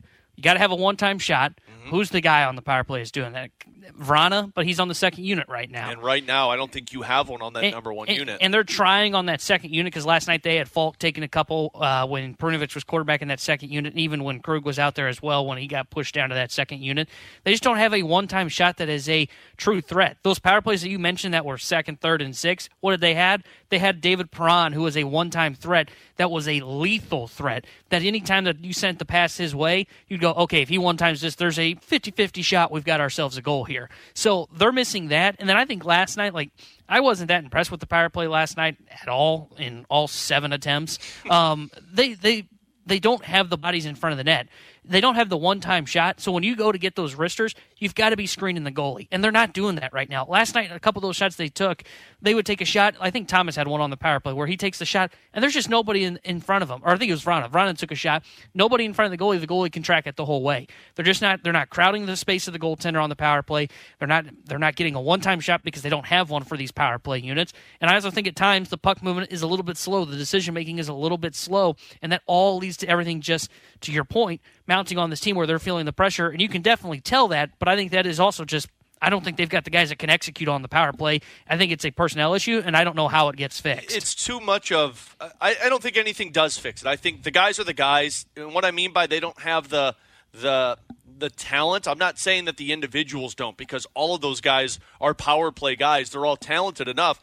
You just don't have that one-time threat. You don't have that ability to pass, shoot. It's pass, oh, here's one more pass. Or pass, hold on, I got to get it because it's in between my skates. If the passes aren't crisp, then the shots aren't fast enough. Because some of the best power plays, it's not even just one-timers, T-Bone. It's you're making the entire unit move from side to side. You are so strong. And I mean, I'm looking at the top power plays right now. Like the top 5 are New Jersey, New York Rangers, Tampa, Vancouver, and Toronto. All of those units are moving the puck so fast. I mean, it's tape to tape to tape that if you're the goaltender, you're swinging from post to post to post. You don't know where you're stopping. You pull the 4 defensemen that are the 4 players that are on the penalty kill to one side of the ice so that the other side's wide open. But if your pass isn't crisp onto the stick of the other player, it doesn't matter if you're a one-time shot or if you're somebody who could just quickly wrist it, you're not getting the shot off fast enough. By the time you get it off, all 4 guys are in front, and the goaltender's right there. And if you don't have bodies in front, it's not going to have success with this. So it truly does feel like this power play just needs one to go off of somebody's – it needs to be like a deflection off of the opponent's stick or hit the goaltender and roll in just so they can get a breath of fresh air. I hear people saying Change up the units. You've changed up the units, and it's not working. Yeah, you put Perunovic on the number 1 unit last night. It looked fine, but nothing changes. Yeah, I think the only thing left now at this point is probably putting Perunovic on that top unit. And maybe has Verana been up there? If he has, he's been up there just a split second. They switched the units to where Thomas and Kyrou split apart. I think for a stretch there, the units were Thomas, Verana, Shen, Saad, and one defenseman, right. And then the other one was a group that had Kyrou on it. So they've switched them. So the only thing that they've got left to do is to give a full game maybe to Perunovic on that top unit.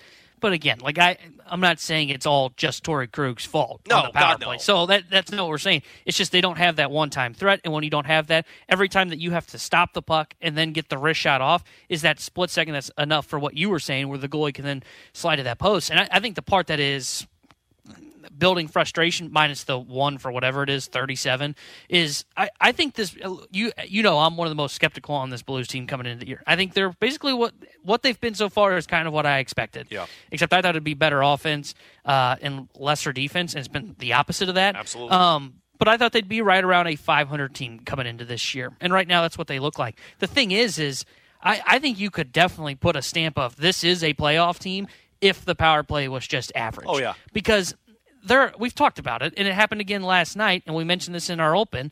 There are games where it is, okay, the power play can either A, get momentum back for you, or B, help you really kind of start to pull away in this game. Mm-hmm. Last night, I feel like that perfect chance. I know it was the first period, but it's a 2-minute full 5-on-3 power play. Oh, yeah, you could have ended that game. You could have gone up 2-0. You have all the momentum in that first period. You don't score. Coyotes get a power play. They score, and it's 1-1, and it's, what just happened?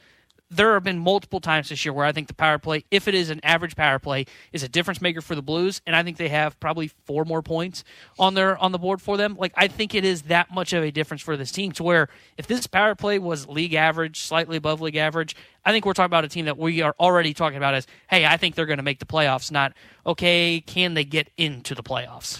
One guy I did want to talk about that got power play time last night, I thought he looked good, but what was more impressive was his 5-on-5 play was Scott Perunovic. Scott Perunovic proved everything he needed to prove that he deserves to be in the lineup for an extended period of time. At 5-on-5 last night, his line had 12 shot attempts compared to the other team's 5 shot attempts. His team had 7 shots on goal compared to the other team's 2.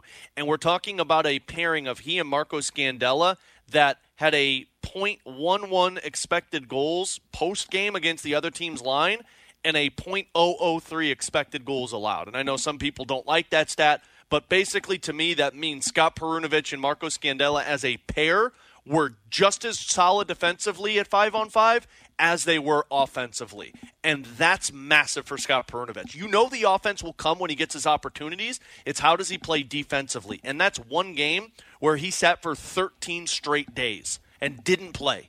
And he came into that game against that fast team and performed well. So I loved what I saw from Scott Perunovic last night. It's going to take time. People can't jump on this and say, well, he's not producing, put it back up in the press box. The offense and the points will come, but right now, defensively, he was so good at exiting out of the zone that you need to keep him in the lineup. Yeah, I thought he was very noticeable in the good way last night, and it was getting pucks out, moving the puck well, and even defensively at one point, I remember him going into a corner and helping kind of pin the guy into the boards. I think the Blues get the puck and exit the zone.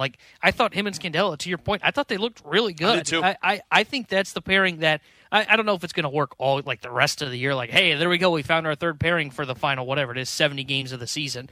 But I wouldn't mind seeing it for about a 5-game stretch here. See what it looks like against Colorado. See what it looks like for the next handful of games. I thought last night was the most encouraging we saw from Perunovic, and maybe that was because he's able to get in the flow. He had, I think it was 13 minutes of 14:51 of total ice time, unlike when they ran the 7 defensemen where he was really the 7th guy and barely saw any playing time. I liked what we saw. That is kind of what I think they are hoping to see from Scott Perunovic this season, and I saw enough to where I'm like, okay, I want to see more. And I think that's the best thing for the Blues. It gives you a chance to see what you have in this highly touted prospect that you've had for so many years that just hasn't been able to stay healthy. Yeah, well, we'll see if he's in the lineup tomorrow night against Colorado. I would anticipate it, especially for a team that skates fast like the Colorado Avalanche does. He's Tanner Hendrickson. I'm Alex Ferrario. That game tomorrow night is 8 o'clock puck drop, which means I've got your First Community Credit Union pregame starting at 7. Coming up next, we'll dive into the junk drawer here on BK and Ferrario on 101 ESPN. We're right back to the BK and Ferrario podcast, presented by Dobbs Tire and Auto Centers on 101 ESPN. Let's open it up. The Junk Drawer with BK and Ferrario. Brought to you by Fenton Bar and Grill. Best trashed wings in Missouri. Dine in, carry out, 7 days a week.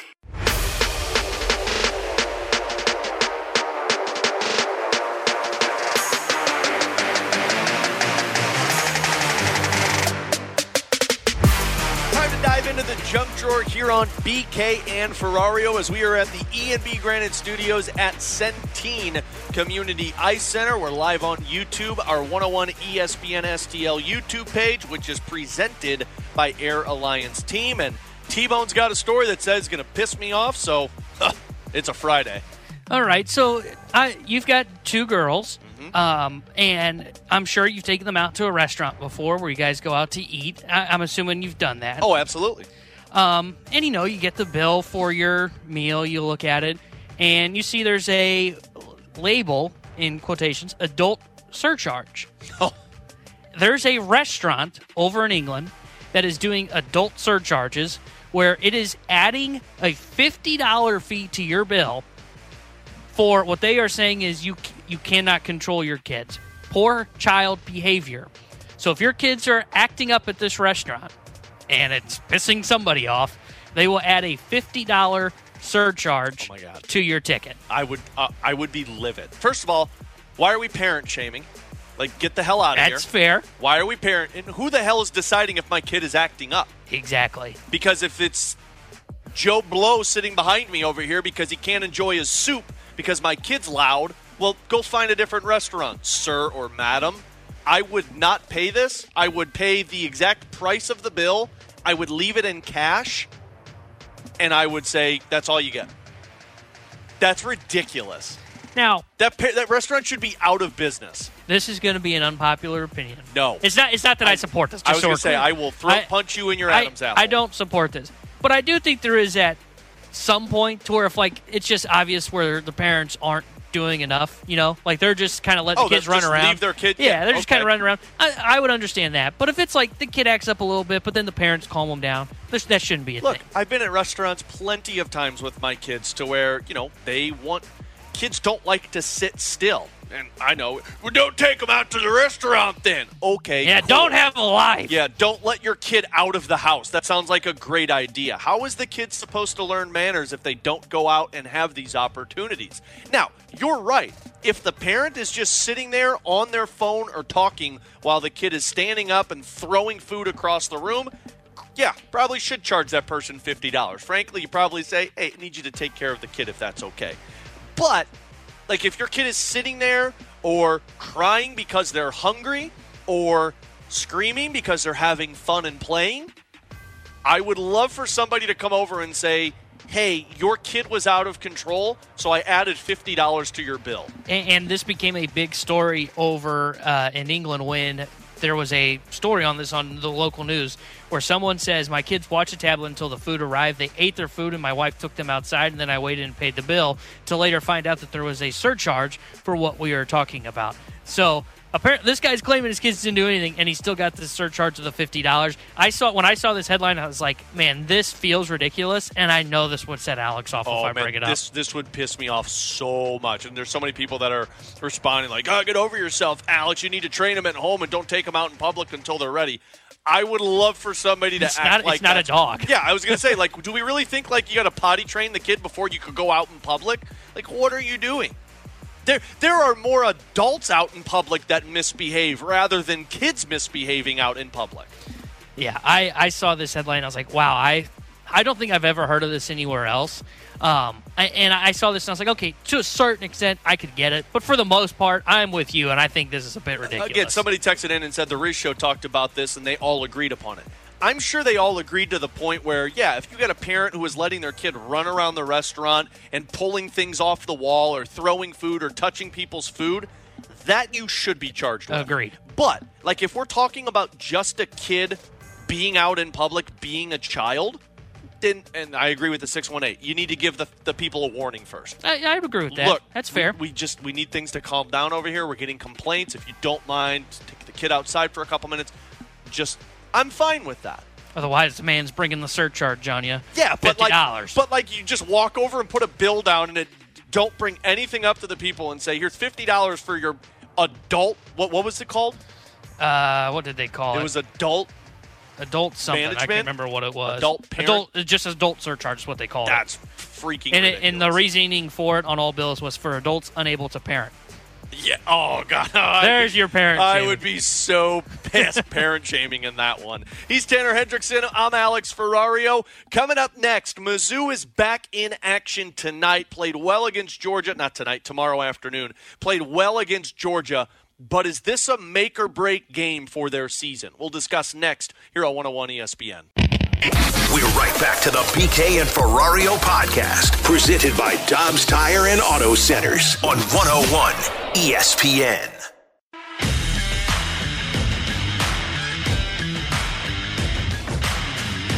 So Mizzou is back in action tomorrow. Mizzou football, I should say, because Mizzou Hoops is in action later on tonight. We'll talk about that in just a bit.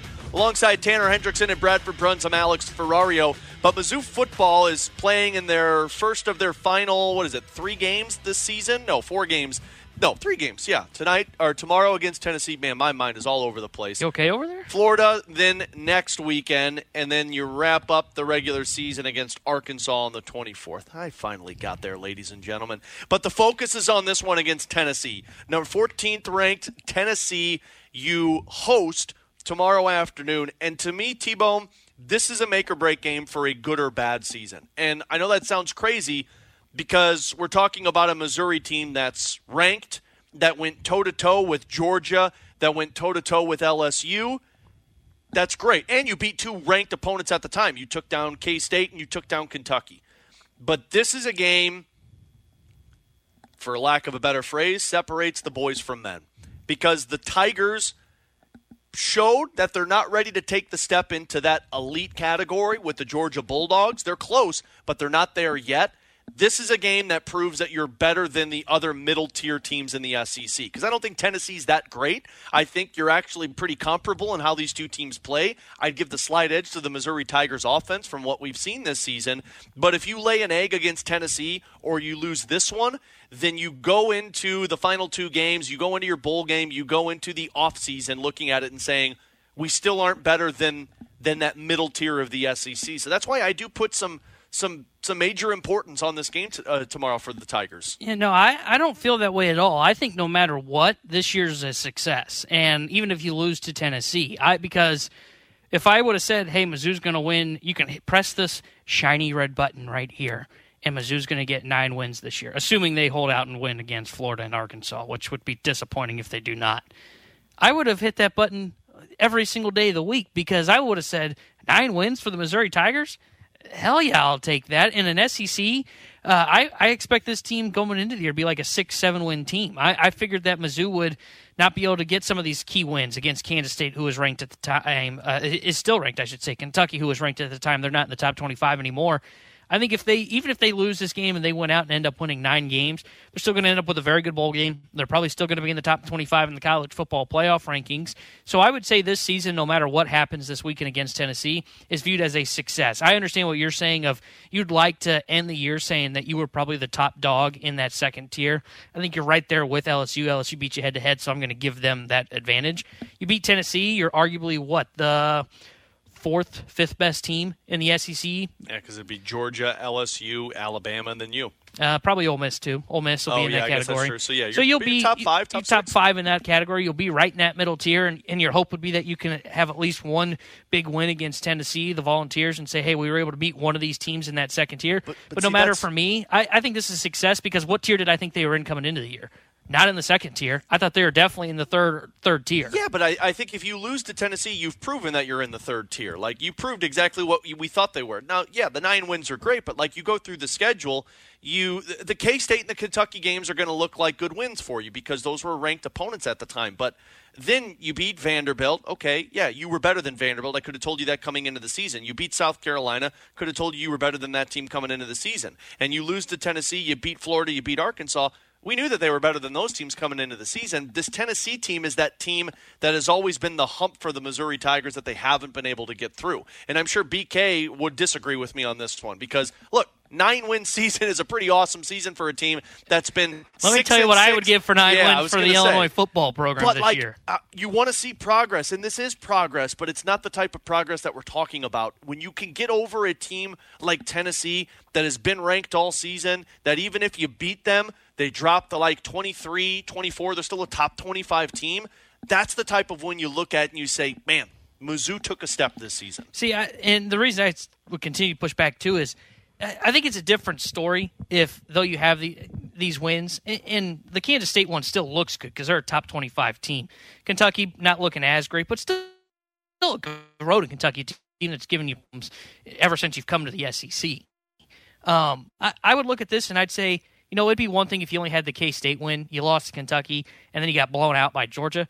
Every game they've lost, their 2 losses this year they've been in. They could have won that LSU game, no doubt about it.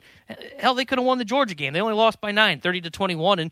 And though I kind of said it, I said it jokingly when I came back on Tuesday, they were in that game. The 2 turnovers were the difference in that game. So I would say for sure this is a success. It does not matter what happens to Tennessee. Now, I'm willing to hear the conversation if they lose to Tennessee and then lose to Florida or Arkansas, because they are definitely better than those 2 teams. There's no doubt in my mind that they should win those 2 games.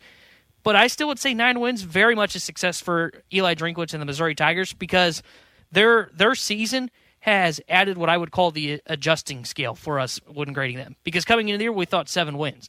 And now we're talking about 9 wins, and that's a success. Yeah, they moved the needle quite a bit for a football program that I had serious doubt in, and not just the football program, but the head coach himself, because he could bring in all the talent he wanted. He brought in Luther Burden last year, and they still were finding ways to end up 6-6. I think this roster is definitely better, don't get me wrong, but I thought last year's team ended up being slightly disappointing, going 500.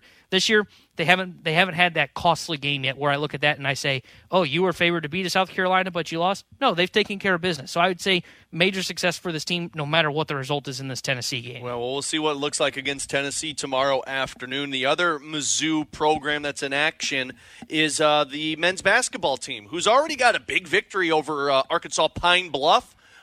So like a 101 outing against that team is a good start to the season for them.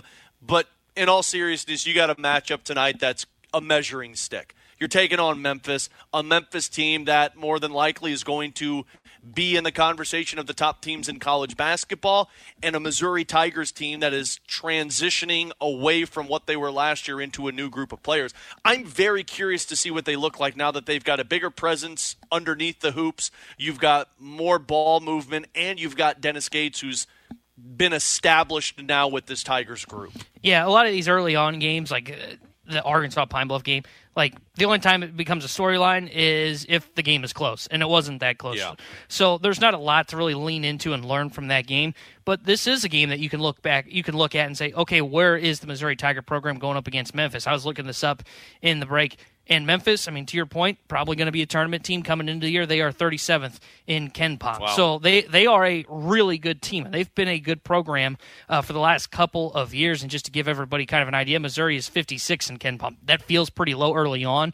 I think they're a better team than that. And I think a win like this will really start to show you that. But it's going to be fun to watch tonight because, like you said, this is their first real test. A year without Kobe Brown, now that he's in the NBA, we'll see what the scoring looks like and how they go with things. I mean, they had a great game from East, their guard against Arkansas Pine Bluff, where he put 21 on the board.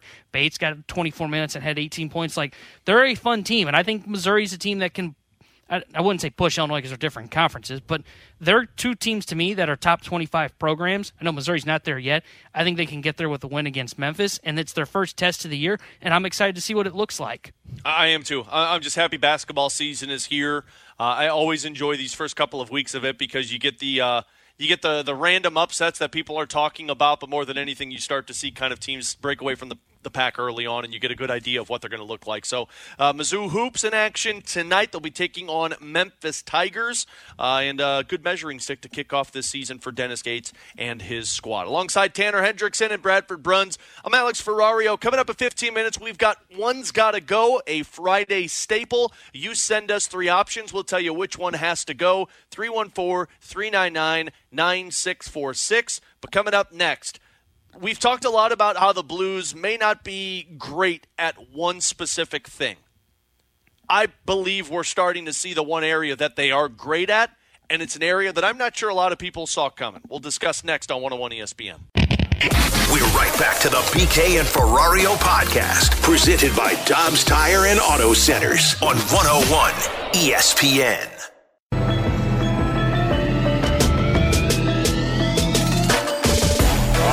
Side, Coyotes in, work it near wing. Hofer, kick save as he kicked that shot out. That came off the stick of Michelli. Quick pass to center, but Schneevitz gets it over the line, but Schmaltz there to come back the other way with it to Keller.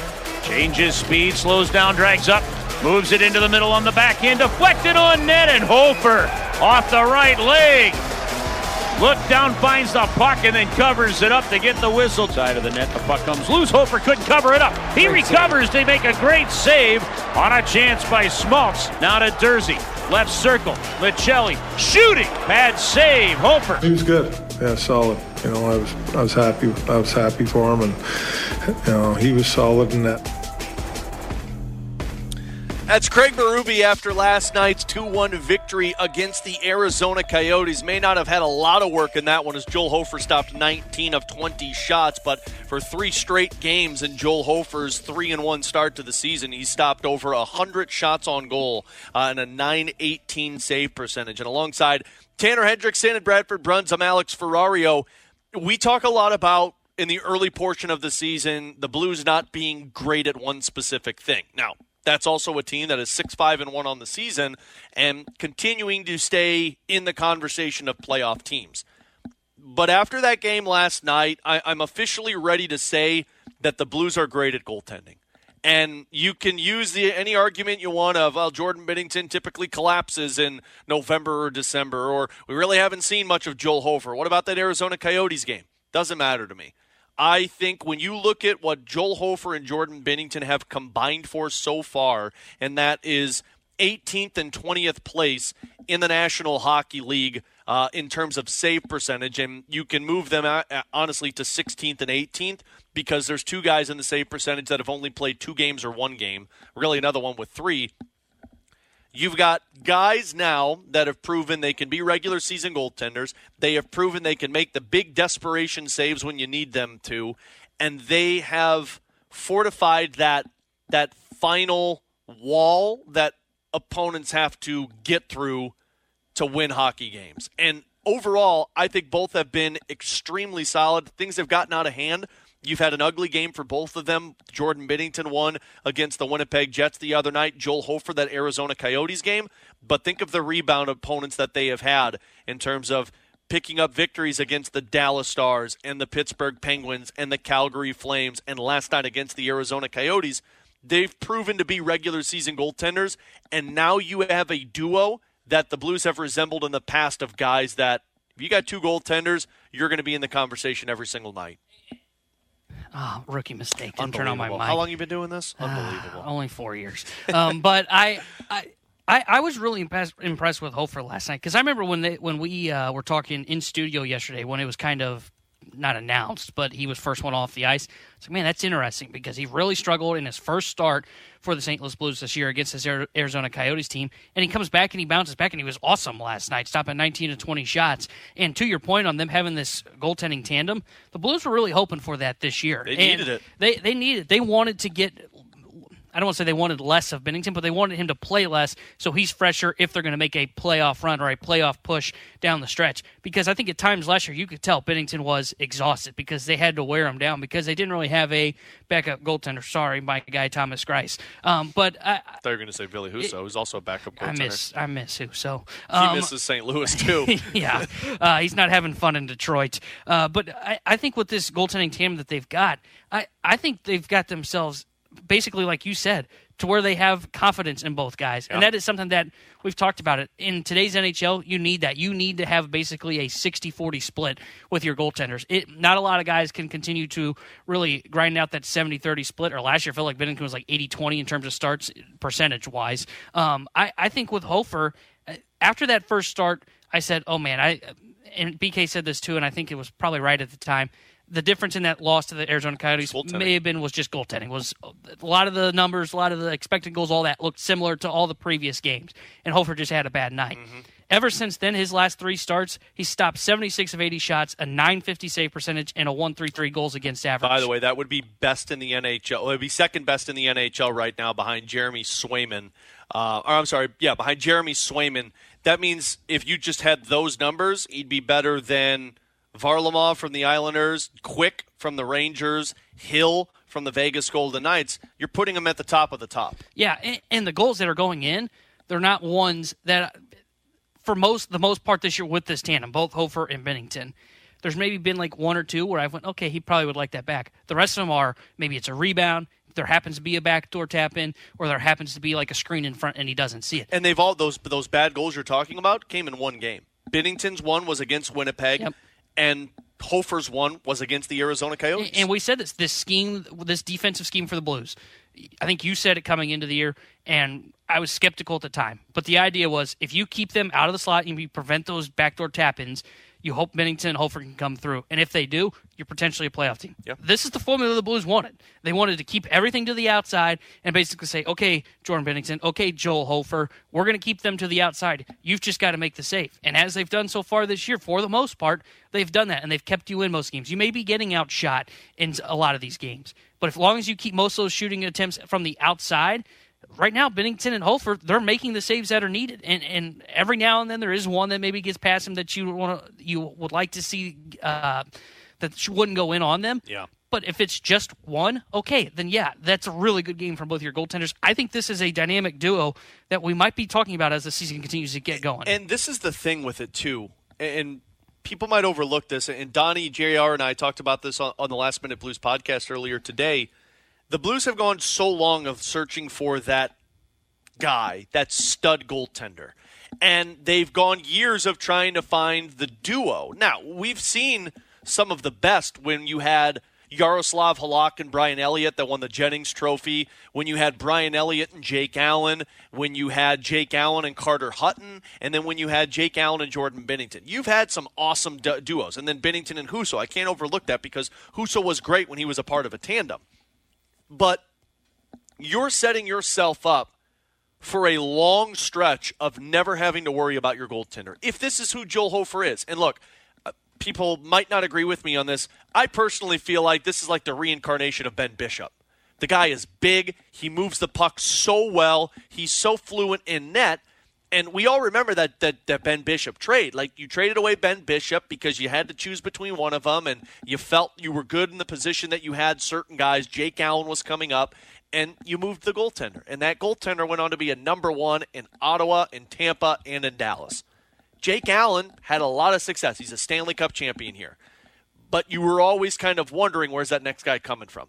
Now that next guy is in an entry-level contract for this year and next year, and then, who's going to be 26 years old at that time, becomes a restricted free agent where you control his rights. That year that you have to re-sign him is the final year of Jordan Binnington. So you're entering a stretch where one of the most important positions for championship caliber teams, if you don't believe me, go look at the Edmonton Oilers, is the goaltending position. And you have an abundance of guys that you trust right now. And think of the reps that Joel Hofer is going to acquire between now and the end of Jordan Binnington's contract. Yeah, and I think the the portion of that you just said there that's important is he's on the entry-level contract too. I just looked this up because the first thing that popped to my mind was, okay, what is Minnesota paying their guys? They're not paying a ton, $7.25 million for their two goaltenders. It can cost a pretty penny to have two goaltenders on your roster. The Blues have them for like $7 million, and most of that money is going to Jordan Binnington on his contract. So they're in a good spot there that if Hofer plays like this now, he will get paid at some point. Oh, absolutely. And that's when it changes the equation. But for the time being on the entry-level deal, yeah, this is a steal. This is where when you're a team that is competing and you're looking at guys, you need to find guys that have significant surplus value. And right now, Joel Hofer is one of those guys as the backup goaltender because you can feel confident in throwing him in a game and go, okay, this isn't going to be a roller coaster. We're not sure what's going to happen tonight. Like last year with Greiss. Exactly. Right now, you say, okay, if we throw Hofer in this game, we know we've got ourselves a chance to win this hockey game if we do everything else around him right. So T-Bone also brought up the defense and the scheme that we've been seeing. Are we all ready to say that the defense is fixed? We're 12 games in, and we talked about this, 20 to 25 games is when you start really knowing what your team is. But you're 12 games in, and I want to make sure I'm correct on this one because that game against the Winnipeg Jets might have changed it. But you've outscored your opponent 20-18 at even strength. And in terms of goals allowed, you're sixth best in the National Hockey League. The only teams that have allowed less goals than you, Vegas Golden Knights, who have played 2 more games than you, Dallas, who has played the same amount of games as you and allowed 3 less goals, the Rangers, the Vancouver Canucks, who's played 1 more game than you and allowed 7 less goals. They're freaking incredible right now. And then the Boston Bruins. I mean, we've seen this against Arizona. We've seen it against Pittsburgh, against Calgary, against Colorado, against Dallas. Like, you've seen all echelons of talent in the NHL through 12 games. And the defense has stood strong almost every single one of them. Penalty kill, power play, we can talk about those. But at 5-on-5, are we ready to say this defense is fixed? I think I'm there. Because I think we said, about 10, 20 games before we could come to a conclusion on anything. And I feel like, though maybe the opinion, if they go on like an 8-game losing streak, then yeah, maybe my opinion changes. Anything can happen. But I think right now I'm willing to say it's fixed for the personnel they have. I think, would you like some upgrades on that the blue line? Of course you would. But the Blues have found a way to take what they had and find a way to find a scheme that is going to work with these guys. And I was skeptical of that. I remember when we were talking about this new zone scheme they're going to. Talk about the X Factor. Remember we talked to Mike Weber? And Mike Weber, exactly. And I remember going, well, can a coach make that much of a difference? Does a new scheme make that much of a difference? When I just watched this defense allow backdoor tap-in after backdoor tap-in last year. And the answer to that question is yes. They are playing to the scheme. They're playing really well in this scheme. There are some people in basketball, for example, that just can't play man-to-man defense. They are better in a 2-3 zone. Teams do that a lot. Syracuse has made a living off of it. The Blues are basically doing the exact same thing in hockey. They struggled at that man-to-man defense. They were getting kind of outmatched at their own goal line. They were having miscommunications and allowing backdoor tap-ins. In this zone scheme, they're doing a great job of keeping things to the perimeter and allowing Binnington to just make the easier saves from the outside. So I think I'm willing to say, yes, the defense is fixed. And to that point on what you just read off those numbers there at 5-on-5, it's why the special teams is the one thing that's just holding them back right now. I'm telling you, you fix special teams. Your penalty kill's been good, like for stretches, and then it has a bad game, and then it gets right back on track.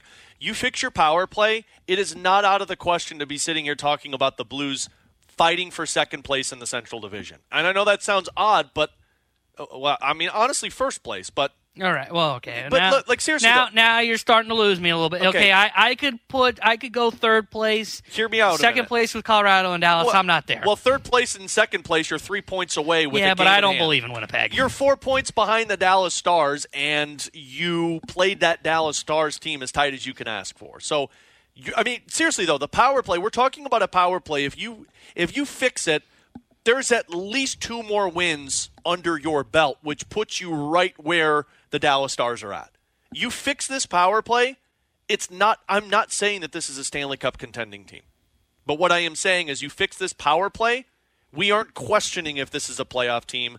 We're comfortable saying that this is a playoff team. That part I agree with. I think if you fix the power play and you get rid of some of those kind of off games on the penalty, look, that's going to happen.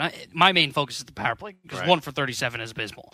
you fix the power play. I think you're a team that can be in that top 3 conversation. And it's definitely kind of, I wouldn't say a lock because nobody's ever a lock for the playoffs, but a team that I would definitely really be saying every day on our show, like, yeah, I think this is a playoff team. Yeah, I think this is a playoff team. But because special teams has been too inconsistent for the Blues, it's hurt you. It's why they're sitting in this muddy middle of the Western Conference. Yep. Can they fix the power play? I don't know if they've got the personnel to do it. They've had a couple of those power play chances that we talked about earlier where they've gotten close. But they fix the power play? Yeah, I'm willing to have the conversation of this is a playoff team. Right now, as things sit, special teams is an issue. And I think it's why they're sitting in this muddy middle and are on as a fringe playoff team that's coming in today. What are they? They're the last playoff spot in the Western Conference. And if you're going to push back on the defense being fixed, it's 12 games, Ferrario. 12 games last year through the first 12 games of the season. This had to be brutal. You ready for this? First 12 games of the season. You know what Justin Falk and Torrey Krug were combined plus-minus? I'll go minus 20. Minus 27. Whew. You know what they are through 12 games this season? Well, Krug's a plus, I know, so I'll go there a plus 10. Plus 11. That was close. Plus 11. And, I mean, like, the only guys that are in the minus conversation of defensemen are Colton Parayko and Nick Leddy. And, again, minus 5 combined between those two compared to what it was last year through 12 games, significantly different. So, yeah, I think if you're going to get optimistic, it's definitely about the way that this defense has been playing from start to finish. He's Tanner Hendrickson. I'm Alex Ferrario. 314-399-9646. That is our Air Comfort Service text line. We're also live on our YouTube page at 101 ESPN STL, presented by the Air Alliance team. You send us 3 scenarios. We'll tell you which one's got to go next for One's Got to Go on 101 ESPN. We're right back to the BK and Ferrario podcast, presented by Dobbs Tire and Auto Centers on 101 ESPN.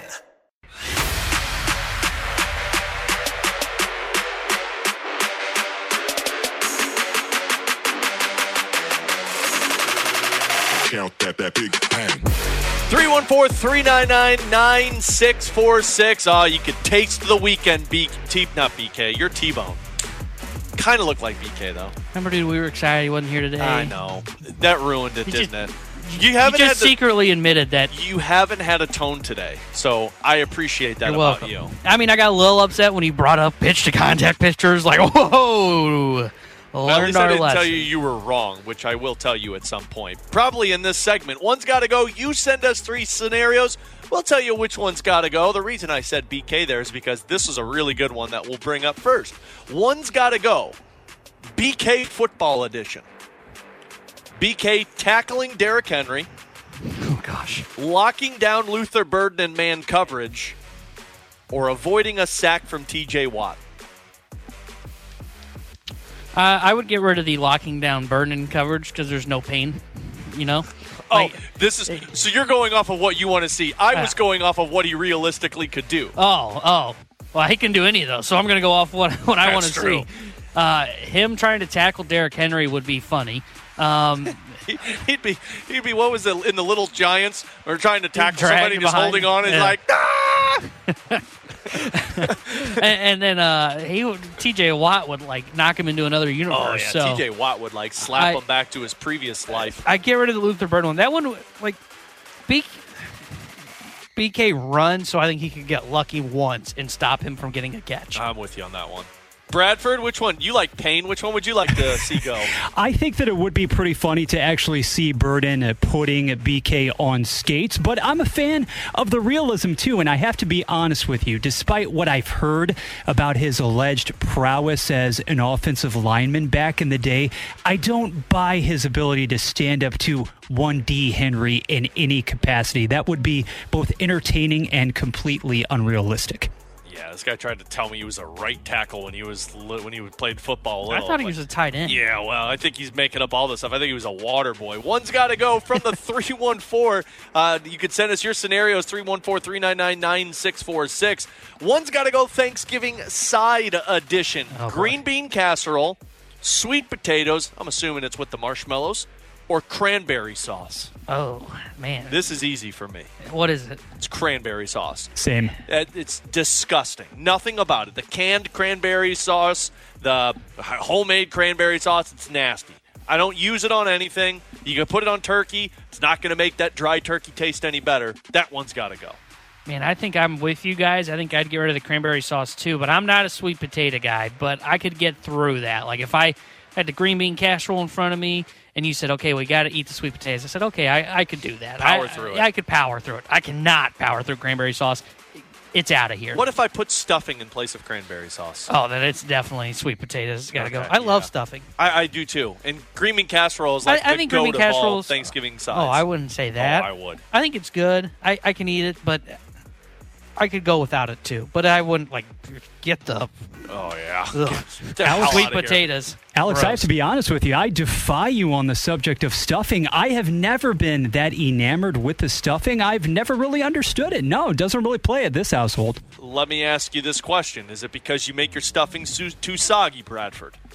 I do not make the stuffing, so I guess I'm pinning the displeasure on somebody else. Okay, I see, and that's always my question when somebody says you don't like something. Is it because you're bad at cooking it, or is it because it's gross to you? All of the above.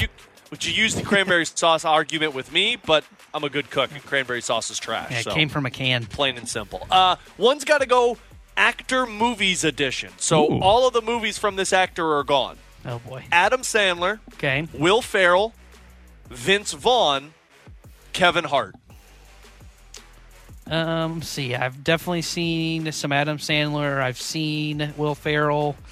Vince Vaughn, what's his best movie, you would say? Oh, my God, are you kidding? Wedding Crashers, but I haven't seen Wedding Crashers. Wedding Crashers, Old School. Swingers. I've seen Old School. Dodgeball, Swingers. Dodgeball, Swingers, haven't seen. Plus, he, touches into the other realm, too, of, actual, acting, not just comedies. Yeah. But Four Christmases with Reese Witherspoon. Oh, man, he's so good and everything. To be fair, I don't know if I know a great Kevin Hart movie either.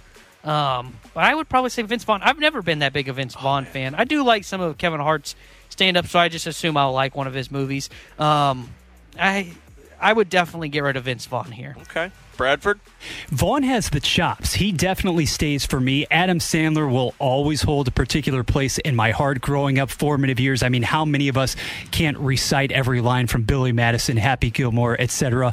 Ferrell also, that goes without saying. Ferrell also makes the cut. I've got to be honest with you, unless you're talking about a stand-up special, and I know this is an easy take, not exactly a hot take, I'm not really feeling the Kevin Hart. So what if he can churn out a Netflix movie every 4 months? I don't care. Pass. I'm with them there. Kevin Hart's had a couple of good movies, like Get Hard with Will Ferrell was hilarious, but that'd be the Will Ferrell movie, so I kind of get to my loophole for you. But, I don't really know he's been in movies that makes me laugh as much as those other three do. I'm telling you, Vince Vaughn is just like a unsung hero with these comedies. Dark horses. I've got Wedding Crashers on my to-do, watch list. Watch the movie The Watch. It's with him, it's with Jonah Hill, and it's with Ben Stiller. It is freaking hilarious, and Vince Vaughn, in my opinion, is one of the better ones. Final one on this one. One's got to go future Cardinals Hall of Fame edition. Oh, boy. Adam Wainwright, Yadier Molina, Albert Pujols, Matt Carpenter. Oh, this is simple. Tough. Oh, well, go ahead. You go first. You be the villain. This is simple. I'm sorry, it has to be Marp. Is this really even under consideration right now? Wainwright, Molina, and Pujols, you're talking about the icons of icons, basically for all eternity as far as the franchise is concerned. While Matt Carpenter had a few all-star seasons and even a couple of campaigns in which I would contend he was debatably MVP worthy, at least in the conversation, the body of work doesn't stack up. Everybody else had more acclaim. It's not close. Yeah, I guess I would say Marp. I think it's a little closer than Bradford let on there because, Marp was one of the best hitters in baseball for a long period. Oh, yeah? What'd that get the Cardinals? He was part of the 2011 team. Yeah. He played 7 games. He wasn't one of the best hitters at that time. No, but and look, that's a fair question. He doesn't have the championships that, those other 3 guys have. Yadi and Albert, you can't take them out. They're going to be baseball Hall of Famers. And Wainwright, probably not a baseball Hall of Famer, but he's pretty close, I would say. I agree, it's Marv. I think this would be a tougher question if you threw Goldie's name into here. Or Nolan Arenado's name. Or Arenado into here. Probably. Because I think Goldie even tougher because he's won an MVP. Does it get tougher, though, if those 2 guys don't win a championship here? Because I don't think it does. I think if neither of them win a championship with the Cardinals and they end their careers as a St. Louis Cardinal, I still think you're getting rid of those compared to the other 3. That's fair because Waino has the 06 closing out the World Series. He wasn't a part of the 11 team coming back from Tommy John, but he got the team to a World Series in 13. Pujols has his monstrous 11 season. Yeah, I guess that's fair. Yeah. I would put a ton of value on an MVP, though. What's difficult is if you just make it those three and say which one's got to go. Because I think it's Waino. See, I would have said Yachty. Oh, I mean, he's a baseball Hall of Famer. I know, but man, I think I would have said Waino. I think I would have said Yachty mostly because Waino was just so as much as he's not a Hall of Famer, he got you through those years where it felt like you didn't have an ace and pitched like an ace, not being an ace, if that makes sense. So clearly you're not operating based solely on the numbers here, because that certainly does change the dynamic in the conversation. Bradford, I don't appreciate your tone there. Yeah, what got rid of the tone in BK? Look, man, when you get rid of BK and you use tone, this is when you get squirted with a water bottle. I was actually going to direct a little bit of tone toward Tanner, because I was going to say, Tanner, if you're enthused with Matt Carpenter in 2023, I think he could be had to play the hot corner once Arenado is dealt. Man, he just one-upped you intelligence-wise. What did that feel like? No, he didn't. He just tried to trade Arenado. What are you talking about? See, and he's a Padre. He picked up his option because he was terrible this year. Everybody loves One's Gotta Go until it ruins friendships. We'll see if we can regain them coming up next with the BK and Ferrario Rewind here on 101 ESPN. We're right back to the BK and Ferrario podcast, presented by Dobbs Tire and Auto Centers on 101 ESPN. Let's run it back with a daily rewind on BK and Ferrario. Brought to you by Gloria Loom, your home sold guaranteed realty. Selling your home begins at GloriaHasTheBuyers.com.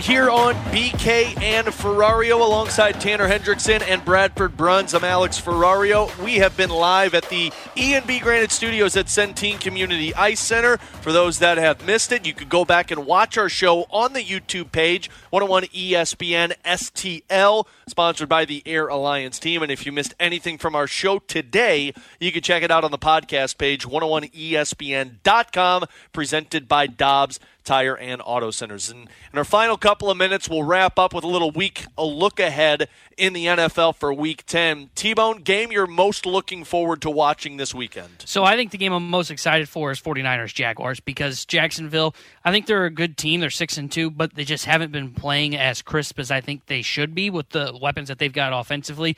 Kerry said this on the Fast Lane yesterday, and I agree with him. They just give off a weird vibe, and I don't get it. And the 49ers are still a really good team. They're getting healthier. Trent Williams is going to be a game-time decision. They're going to get Deebo Samuel back. That's probably the best game, in my opinion, on the slate this weekend. Yeah, I like that one. I also like Lions and Chargers. I'm really intrigued, and Browns and Ravens, two games that I think are both going to be really influential on what takes place down the stretch into postseason action. Game that you can see going in an upset direction. So I'm going to go with that Browns-Ravens game you said. I like Cleveland in this one. I really do. The defense has been playing well all year. They've had one or two games that have just been kind of a blip on the radar. And I look at what Deshaun Watson did last week. He looked really good, and he actually looked healthy with his shoulder. So I think they can pull off the upset against Baltimore. Baltimore beat them earlier in the year 28-3. Second time around, these teams now know each other a little bit better. I could see Cleveland winning this one, so I'm going to take them as my upset pick. I can see Texans winning this week against Cincinnati. I like that one, too. I mean, it's plus 6.5. First of all, I think they cover that spread easily. I think they're within 6.5 points. But I could see the Texans winning straight up, especially with this injury of T. Higgins. I think C.J. Stroud's got some confidence, some swagger to him right now. I'm not sure Cincinnati's defense is going to be able to find a way to stop that offense. And Jamar Chase dealing with a back injury? Yeah, I mean, we're talking about a running game that Cincinnati might have to take care of, and that bodes well for the Houston Texans defense. Final one, game that could change the outlook of the team this weekend. So I would say the Texans is one for me. I think a win here, you're 5-4, and you beat the Cincinnati Bengals on the road, a really good team, though still banged up. That's a significant win. Also the Vikings. Vikings, you're 6-4. They're, I think, in the playoff picture right now. You're 6-4, and Joshua Dobbs now starting to learn this offense. I think Josh Dobbs could get the Vikings to the playoffs as long as he plays that game manager as the quarterback style and doesn't force and try and do too much. Man, if Jacksonville can upset San Francisco, watch out for Seattle. Because if Seattle beats Washington, you're talking about them taking over first place in the NFC West. And I know they laid an egg against the Ravens, pun intended, because they're birds, T-Bone. I know you understood that. But keep an eye out for that one. Wow, that is a good one. That's going to close it down for us today. We'll be back with you on Monday. BK will be back on Tuesday. We have our pick'ems this weekend, so wish me luck. Wish these guys bad luck. We'll talk to you Monday. Fastlane coming up next on 101 ESPN. You've been listening to the BK and Ferrario podcast, presented by Dobbs Tire and Auto Centers on 101 ESPN.